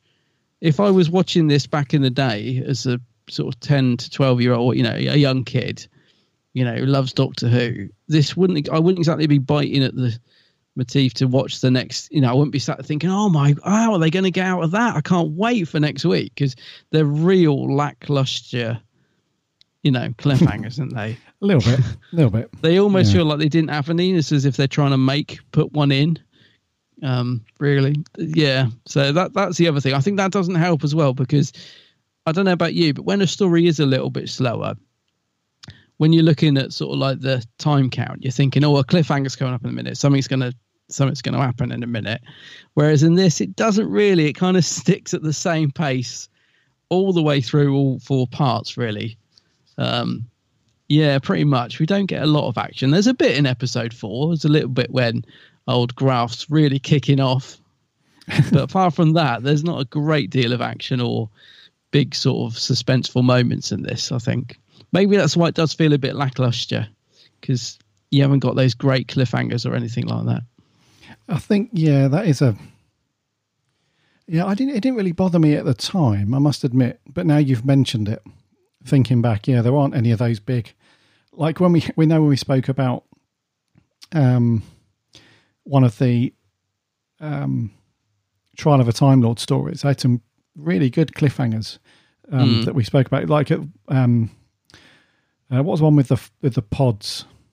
Terror of the Vervoids. The Vervoids one, yeah. Remember the end of episode 1 where she's up against the electric fence and a scream comes through. Yeah, I can still hear that scream. Yeah, so coming from a recent review we did where the cliffhanger was fairly decent, and we've had some really good ones from Tom's era. These ones are just a bit like, they might as well have not done any cliffhangers, really. That sort of comes back to what I was saying about it being the start of a new season as well, because normally you've got this great concept of the Key to Time. You've got this big, they've come up with this story arc, for want of a better word, and they're plotting it out. So you want to kick the season off and get people really invested, don't you? And I think maybe for the first 5-10 minutes you would be, but after that, is this is this really a start of a season story, or is this, because for me, maybe it's more of a second, or middle story. It's not, for me, it's not the sort of story you kick off a season with, to be honest. That's what I mean. It's a good story, but it's just not very exciting. I certainly wouldn't have started with it. I would have started with that intro, but I probably would have then gone on. I mean, we're doing Pirate Planet next. It's the next story. From my very vague memories of watching it, it's better, but I haven't watched it for years. Who knows? But yeah, at least it's got like the pirate in it and stuff, and something to really get you invested. I don't know. This just doesn't feel like the start of a season story to me at all. Feels like a mid-season story, if anything. It kind of does, yeah. I mean, that goes back to what we were saying earlier. Like, if not just the opening story to The Key to Time, but getting into Tom stuff is not the best one to kick off with. No, because the kickoff is really cool in the first 10 minutes or so, when he's talking to the White Guardian and he's explaining to the Doctor, you need to go off and get these pieces and so on. That's really cool, because then that's like, right, okay, cool. We're off on a cool adventure now. We've got all these pieces to get. It's a bit like a game show. It's a bit like Annika's, what was that program back in the 90s? Treasure Hunt. Treasure Hunt with, what's her name? Annika Rice. Annika Rice, yeah. It's like, right, this is the objective. We now have to go off and get these pieces and all that. It kind of feels like that in a way. It's like, right, Doctor's been charged with this mission. Off we go. But then it does kind of slow down a little bit, doesn't it? It kind of plods a little bit in the middle. Yeah. I guess there is another plus I've got, though. I do like the character of Binro, who's this sort of. I like it when we get a character like this. You assume, because of the way he looks and talks, everything, that he's going to be sort of dumb, but you warn to him because he's actually quite intelligent. And there's that lovely scene where he's talking about the stars to Unstoff, and Unstoff's like, no, you're right. You are right. All this stuff you're saying is true. And he's like, oh, really? Oh, that's, it's amazing, because, no one gives this guy the time of day, do they? And I like it when we get a character like that, because I think you sort of, you warm to them, don't you? So although he meets, does he die? He does die at the end, doesn't he? He does get Benro. Yep. Yes, he does. Yeah, which is very sad. But that's a nice character, and again, that helps in a story like this when it is a bit ploddy. When you get some really lovely scenes like that. So I liked him. What's the actor's name? Timothy Bateson. Feel like I've seen him in other things as well. Feel like I know that face. Yeah, he's done loads. I don't know what else he's been in. Oh God, he's done loads. Wow, I've just opened up his wiki page. My word. No wonder I recognise him. He's done everything. Yeah. I've not heard of any of them, but he's been in a lot. Yeah, but nice character, isn't he? I like that character. Really nice scene as well with old Unstoff. How do you say his name? Unstoff, isn't it? Unstoff, yeah. Yeah. They had a couple of nice moments, those two.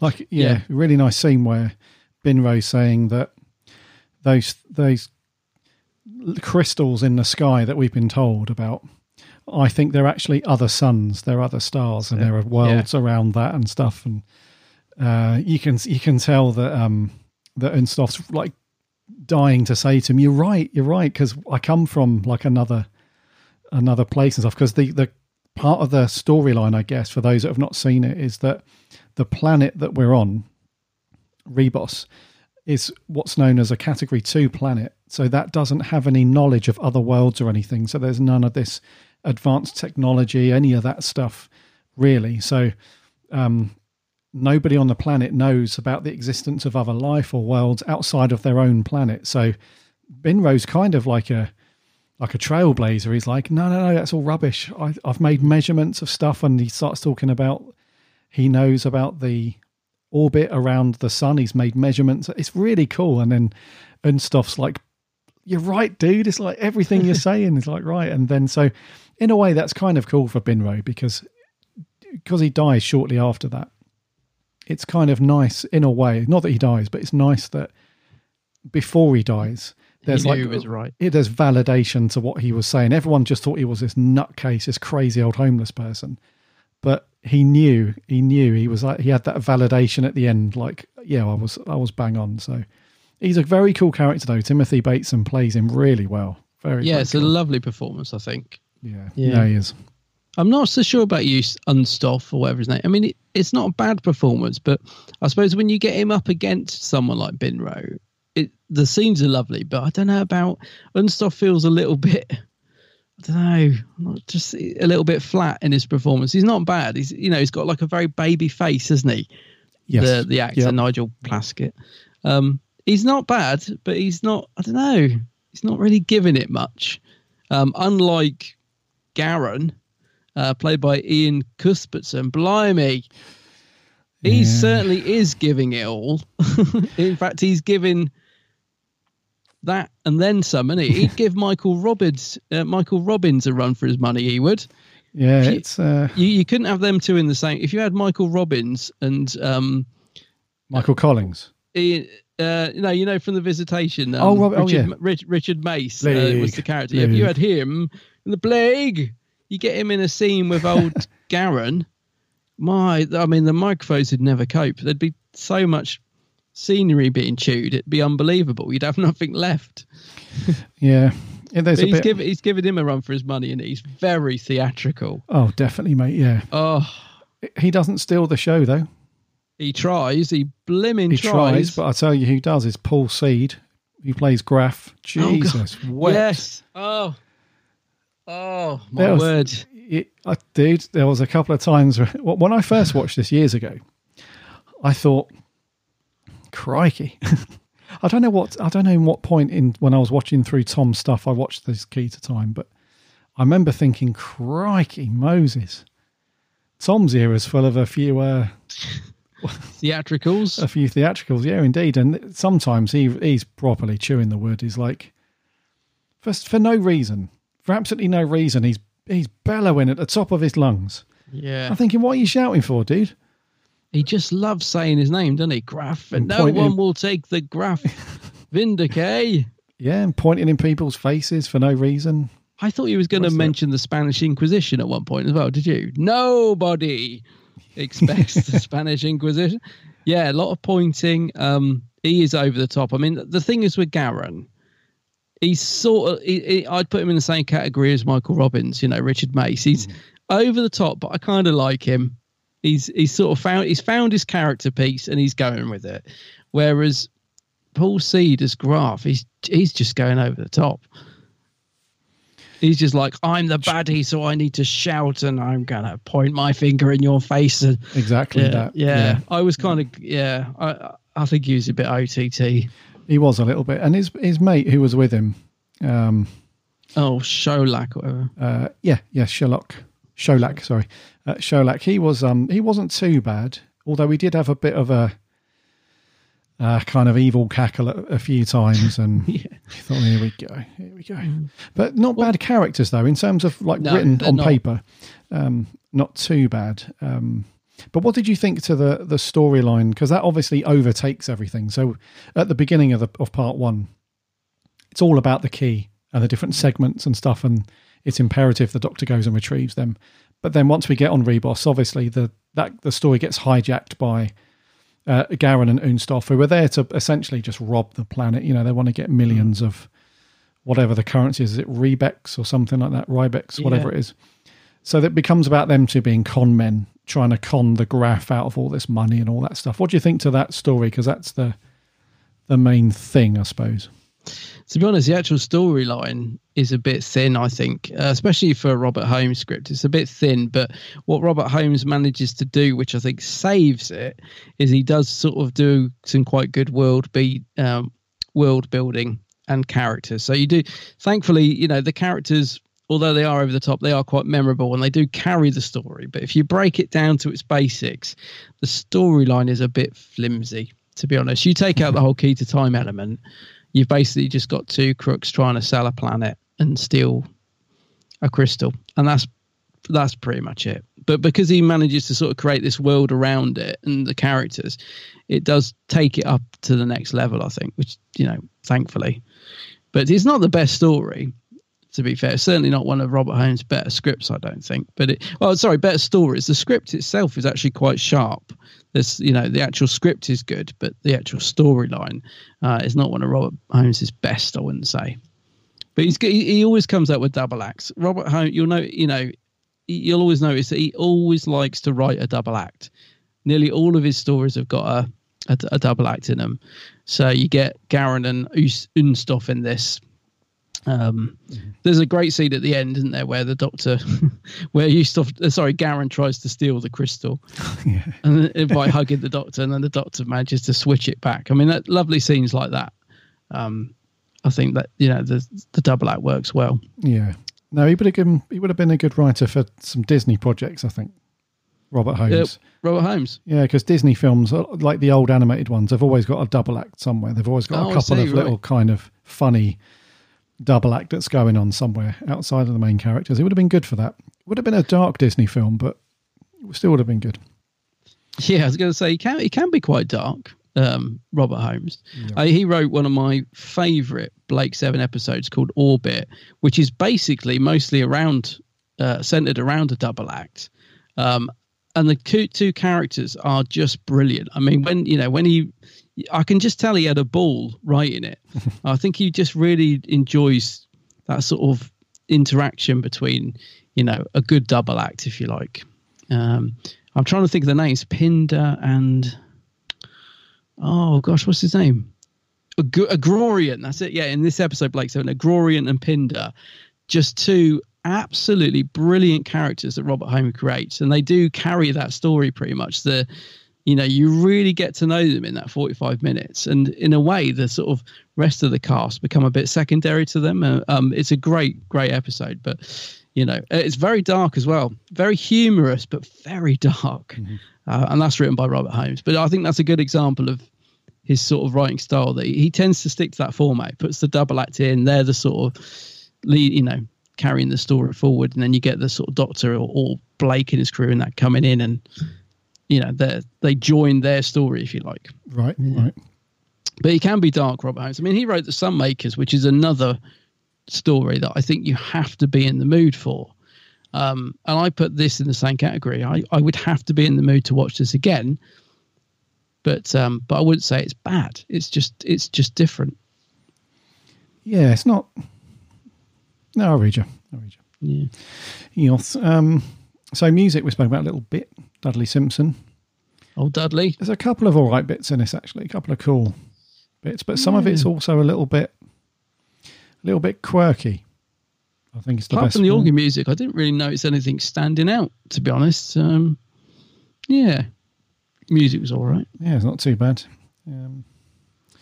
We've spoken about sets. It's all set-based. Set looks pretty good, actually, in terms of production stuff. The only thing is, from a production point of view, like a lot of classic Who, is that it's all lit exactly the same. So every set and every scene, apart from they darkened it down a little bit when they go into the catacombs later on.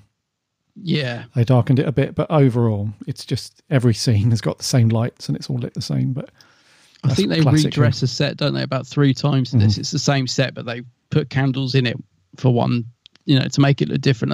They make good use of the sets, I'll put it that way. And I like the snowy set where the TARDIS arrives and all that. It looks pretty good. They're very basic when you actually think about it, but they don't look bad. They do utilise them pretty well. Yeah. They do. Yes. We've spoken about Tom, spoken about Mary Tam. Oh, K9's back, dude. Forgot to mention K9. Oh, K9 with it, because the dog whistle gets used a few times, doesn't it? Yeah. Which is a nice little touch. Yeah, I mean, I've always said I love K9, but there are times when I just think, I mean, you can see why they got annoyed with him in terms of a production side of things. He is a bit slow, and they've managed to quieten down his motor in this one, which is good. He's not quite as loud. What was it we were watching recently where every time K9 moved, he was so loud. You just couldn't hardly hear the actors over him. So they've managed to quieten that down. But like the scene at the end where Romana opens the door for him to get in the TARDIS, and she doesn't even leave it open long enough. I mean, there's no way he got in there. You can see the restrictions of him at times, I think, as much as I like him. But yeah, John Leeson. He's he is K9, isn't he? He's great as K9. But yeah, there is They were a bit of trivia. They were in two minds about whether to bring K9 back or not. For that very reason, they had so many problems with that prop. Throughout season 15 and all that, they were like, I think a lot of the production team were like, we just can't do it. It's just he's breaking down all the time. He's loud. He's clunky. So I think what the deciding factor was, so many of the younger viewers really liked K9. So they were like, okay, we have to appeal to a decent audience, I suppose. So, and I think they said, look, it's cool that he's been written in and all that stuff, but you have to, I think they said to the prop guys, look, you have to come with us some assurances. You have to redesign him a little bit. As long as you can guarantee that he's going to be quieter, he's going to work properly and all that stuff, then fine. We'll stick him in. So I think he's Mark II now, in the introduction of K9 Mark II from this point on. I think so, yeah. I loved K9 as a kid. I remember being really distraught when he did leave the show. So I'm glad he's there. But yeah, totally get why he was a bit problematic. They also, I remember seeing or reading, or maybe I saw it in the making of, that when Leela left, they were originally wanted to bring back Sarah Jane, didn't they? They contacted Liz Sladen to get her to come back, and she couldn't or didn't want to, or whatever reason. So they then decided to invent this new character of Romana. But as much as I love Sarah Jane, I think it would have been a mistake to bring her back at this point, because her story was done and she had a lovely send-off in Hand of Fear. And I'm kind of glad that she didn't come back at this point. As much as I absolutely love Sarah Jane, I don't think it would have... it's almost like taking, not a step back, but you know what I'm trying to say? It would have been, we're trying to go back to the Doctor and Sarah days. You've got to keep moving on. So I'm glad that she didn't come back in the nicest way. I'm glad that they invented this new character of Romana. I think it keeps the show moving forward. Yeah, I kind of agree. Maybe Liz Sladen also thought along similar lines, because she declined. It wasn't because she was unavailable. Yeah, so maybe she thought a similar thing. Like, her part of the story's done. And obviously, she ultimately came back years and years later. But I think coming back so soon would have been a mistake, I think, because, I think it was cool how they had that era of Sarah Jane. And I think to bring her back so soon would have been like, it's almost like, well, the show's not working unless Sarah Jane's character's in it. I do wonder if they were thinking along the lines of that. Like, in terms of Tom, knowing how Tom had been with Leela, do you think maybe the production team we need to get Liz back because, Tom, he just hasn't worked well with Louise, and we want to get back to the dynamic of the Doctor. Maybe that was, in the back of their minds, they were just trying to get back to that. I don't know, but it does seem odd that they more than considered it, that they approached it to do it. I think it's absolutely right. I mean, gosh, Romana, she's a great character. This time lady. I think they actually describe her as the time lady. I don't think I can get in trouble for saying that. That's her description, isn't it? This time lady, and she's a good, strong, feisty character. Mm-hmm. And it's a different dynamic with the Doctor as well, which makes it feel a bit fresher. So I like the character of Romana. She is quite cool. She's quite cool, actually. I'm looking forward to seeing more of her as this season goes on. It's weird to think that she'll turn into Lala Ward. Actually, not till the following season, is it? I know we get to see Lala Ward in this season, but not as Romana. Strangely enough, I don't know. I know she's in it. She is in it. Yeah. Can't quite remember how that works, but anyway, it's going to be interesting. But I'm looking forward to seeing more of Romana 1. I feel I forget her a bit too much. She is overlooked, isn't she? I overlook her too much. Yeah. A lot of people do, though. It's she's cool. And I think we've talked about the Shriven Zales. Those creatures would look like. I thought the what are the hand puppets? I thought they were bad. You're not on about the Drashigs. The Drashigs. I thought they were bad. This kind of wonky, rubbery thing that's hopping along with someone's hand. That's clearly looks like a Blue Peter job. I thought they were bad. Bloody hell. They're probably the worst thing in it. Yeah, I mean, as I said, production-wise, I can't really fault this one, but they look. I nearly swore then they look bad. Yeah, they're not on screen for long though. To be fair.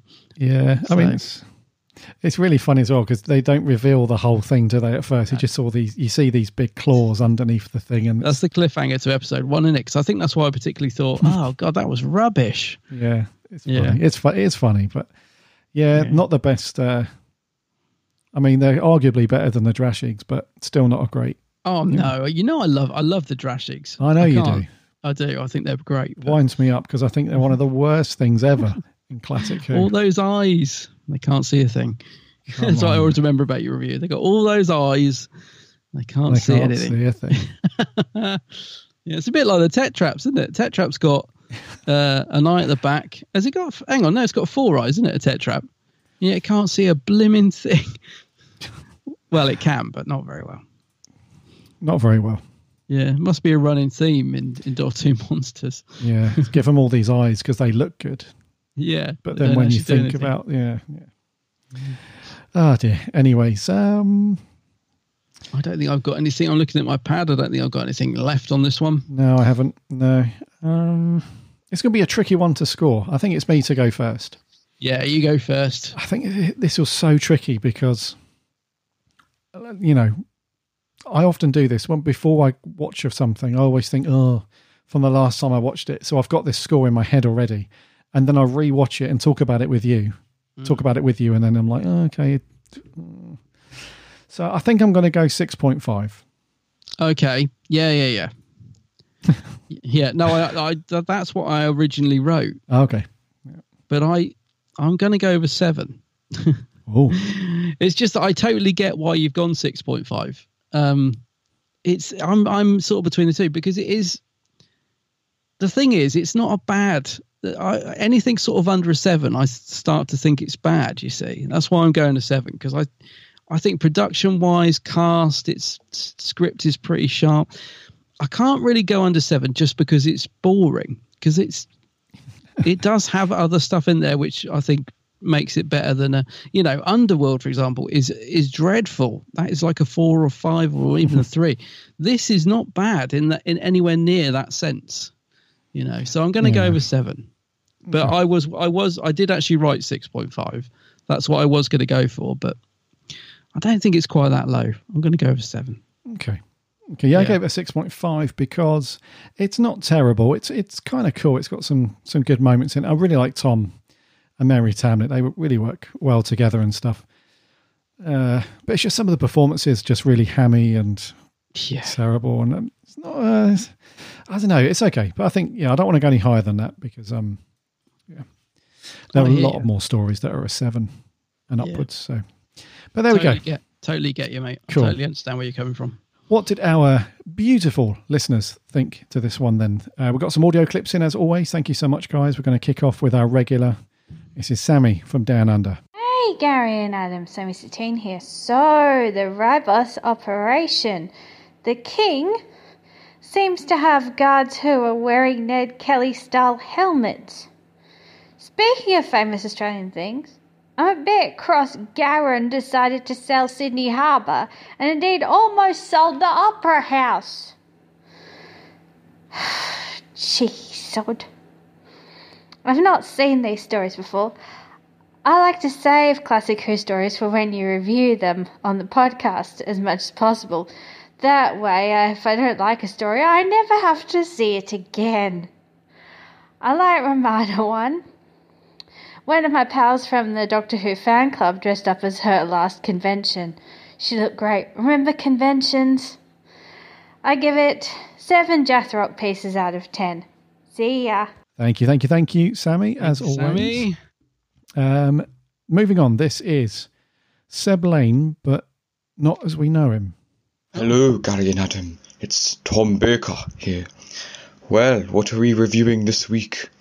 The Reeboss operation. Well, this is the start of season 16, and it kicks off the Key to Time era. Now, I think this tale is very underrated. Mary Tam as Romana 1 is very good in it. I much prefer her to Romana too, if I may say so myself. It is rather forgettable in places, but I really enjoyed watching this, and I think that it doesn't get the love that it deserves. So, that is it. I would give it a 7 out of 10. A very solid story in some places. Bye for now. 7.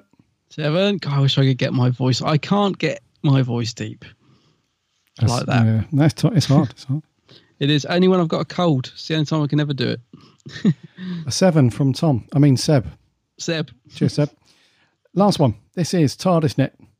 Hello, Gary and Adam. So, the rival separation. I don't have an awful lot to say about this one, to be honest. I think The White Guardian is a great expansion upon the Doctor Who universe and upon Doctor Who lore and continuity, and I really like him. And I think Tom Baker is excellent in this one, as he really shows himself as this reckless, renegade Time Lord and is rather rebellious. And I really like his conflict with Romana 1, played by Mary Tam, who shows herself as more of an inexperienced academic, with the Doctor as this more weathered and experienced time traveller. And I really like that conflict and dynamic. But the story itself, I can't really remember anything about, which sort of says it all, to be honest. I never think, I'm going to stick on the rival separation. I just never grab for the DVD. It's just unmemorable. It is a bit. I know what you mean. I mean, I don't think I'll be reaching for it anytime soon, but I won't look at it as one. It won't be one that will never be watched again. It's not an Underworld or something like that. But I know what you mean. It's a bit forgettable. Yeah, I get that. Yeah, I absolutely get that, actually. Because before I watched it last night, I couldn't remember a large portion of it. I can only remember the glove scene. It's literally all I can remember about it. Which I could watch on repeat. There must be a GIF of that knocking about. It's got to be, surely. Yeah. If not, we'll have to make one. Yeah. Thank you very much to our audio reviewers. Much appreciated for you taking the time to do that, as always. I'm going to rattle through the socials. Over on Twitter, we had Dan Pin, who said, I find it really enjoyable / watchable. The last story is a bit of a slog, but it's a 6-part. I love Mary Tam, my favourite Romana. Oh, right, okay. A lot of love for Mary Tam, which is good. Yeah. Our writer Jordan Shortman says, not my favourite story from the series, but it's all right. I like a lot of the humour, and I've always loved Mary Tam's Romana. I've always thought she was brilliant in the role. Otherwise, it's a story where some of the guests are a little OTT, which lets it down in the end. Yeah. The Universe of Who says, possibly my least favourite story from the Tom Baker era. Besides a strong opening 10 minutes, this story is painfully boring and excruciatingly dull. Tom Baker and Mary Tam are great, but that's about it, really. It's not terrible, but it's just goddamn boring. You wait till we get to Power of Kroll, mate. Kroll. Then you're going to be in some territory, let me tell you. You're in trouble then. Whoa.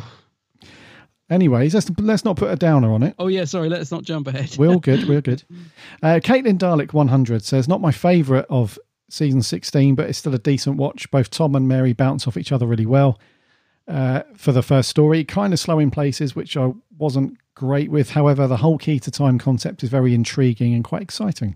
7 out of 10. Yeah. Whoniversity 1 says, part 1 starts the story off well, but everything after that is painfully boring and dull.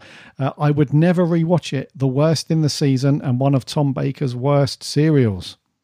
Oh, I don't know. Oh, dear. I'm not sure. Michael Mazzano says, my favourite of all, Romana 1. Short and sweet.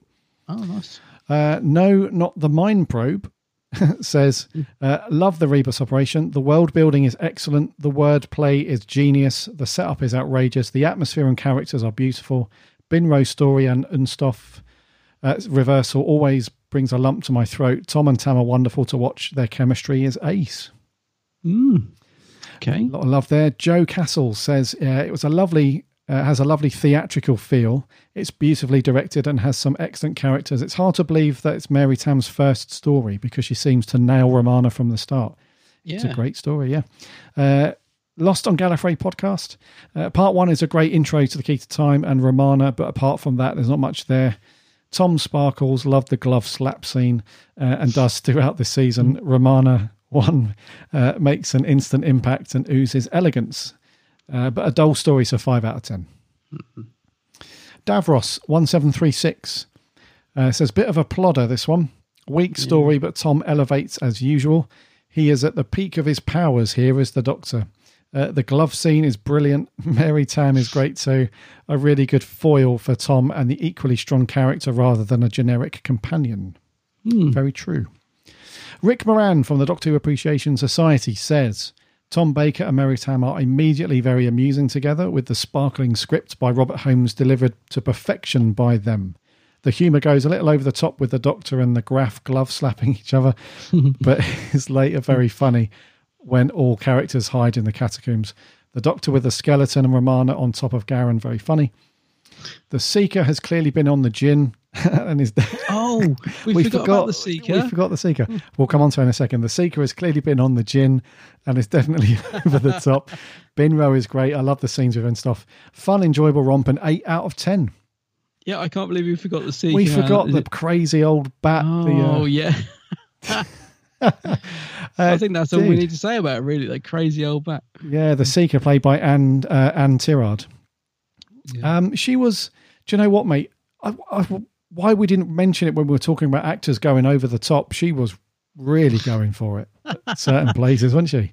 Oh, so as soon as she put that horn hat on, that was it. Yeah, she was in character.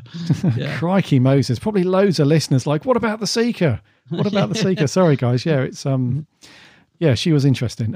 Thank you very much, Rick. Herald of Creation says, classy and clever. We get world building and prophecy and Mary Tam. John Griffith says, God, I bloody love this. Oh, really? Tom and Tam riff of each other from the off. Ian Cuthbertson is superb and Binro's Star Dreams are lovely.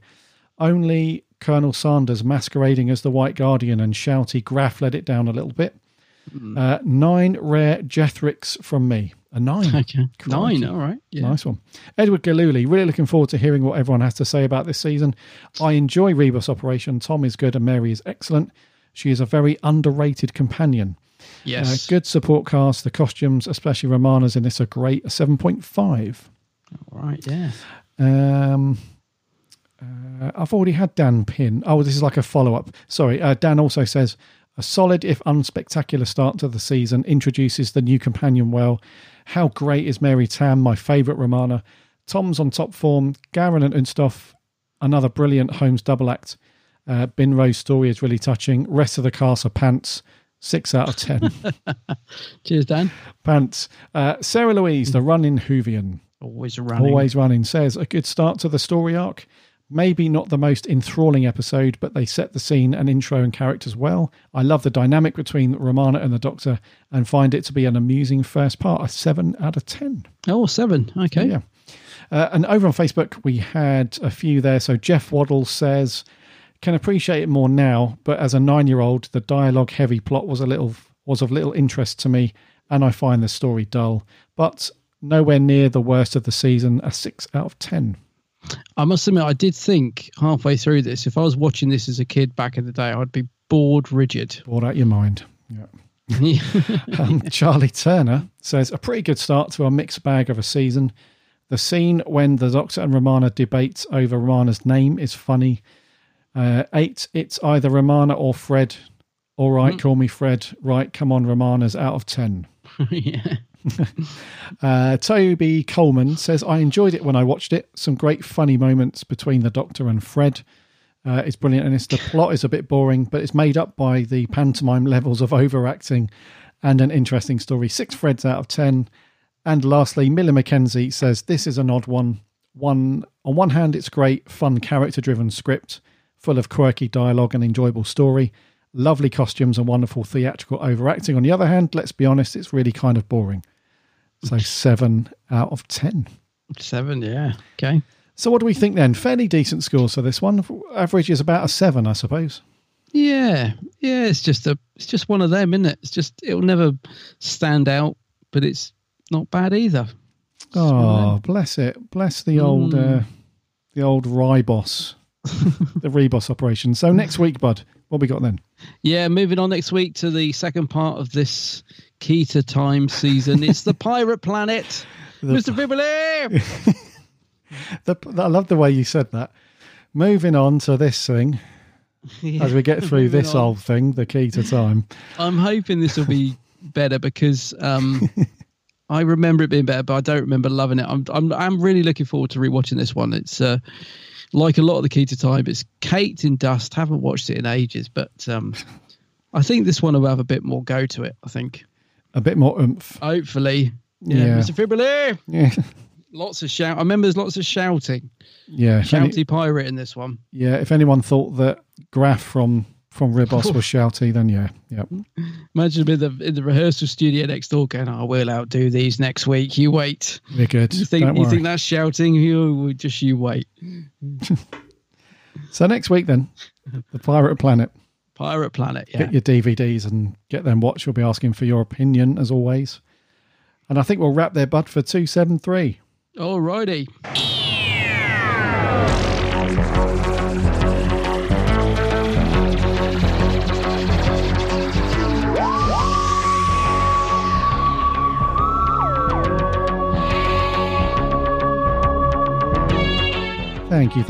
Thank you so much for listening to us for another week for episode 273. It's been great to have you all on board. As always, new listeners, welcome aboard. Welcome to the TARDIS. Long-time listeners, welcome back. It's great to have you all listening to the show. Next week for 274, we're going to continue with the Key to Time, as Adam said. Next up is the Pirate Planet. So get your DVDs or your BritBox thing fired up. Get that watched because we'll be asking for your thoughts as always. So keep an eye out on the socials for that. In the meantime, head over to the website bigblueboxpodcast.co.uk. You can listen to all of our shows over there. Plus there's loads of cool articles and reviews from our writing team, keeping you up to date with all the stories and whatnot that's going on in the world of Doctor Who. There's also links to those podcast apps. And if you have a minute, if you like what the show, like what we do, and you can leave a review and a rating, that would be awesome because that helps us out loads and loads. We're on the socials too, Instagram, Twitter and Facebook. Give us a like and a follow over there. We chat plenty of Doctor Who throughout the week. And we have a free Discord server as well. There's a link to that on the website. Come and hang out throughout the week and chat plenty of Doctor Who over there as well. Also, check out my co-host's channel over on YouTube, The Geek's Handbag. Yeah, The Geek's Handbag.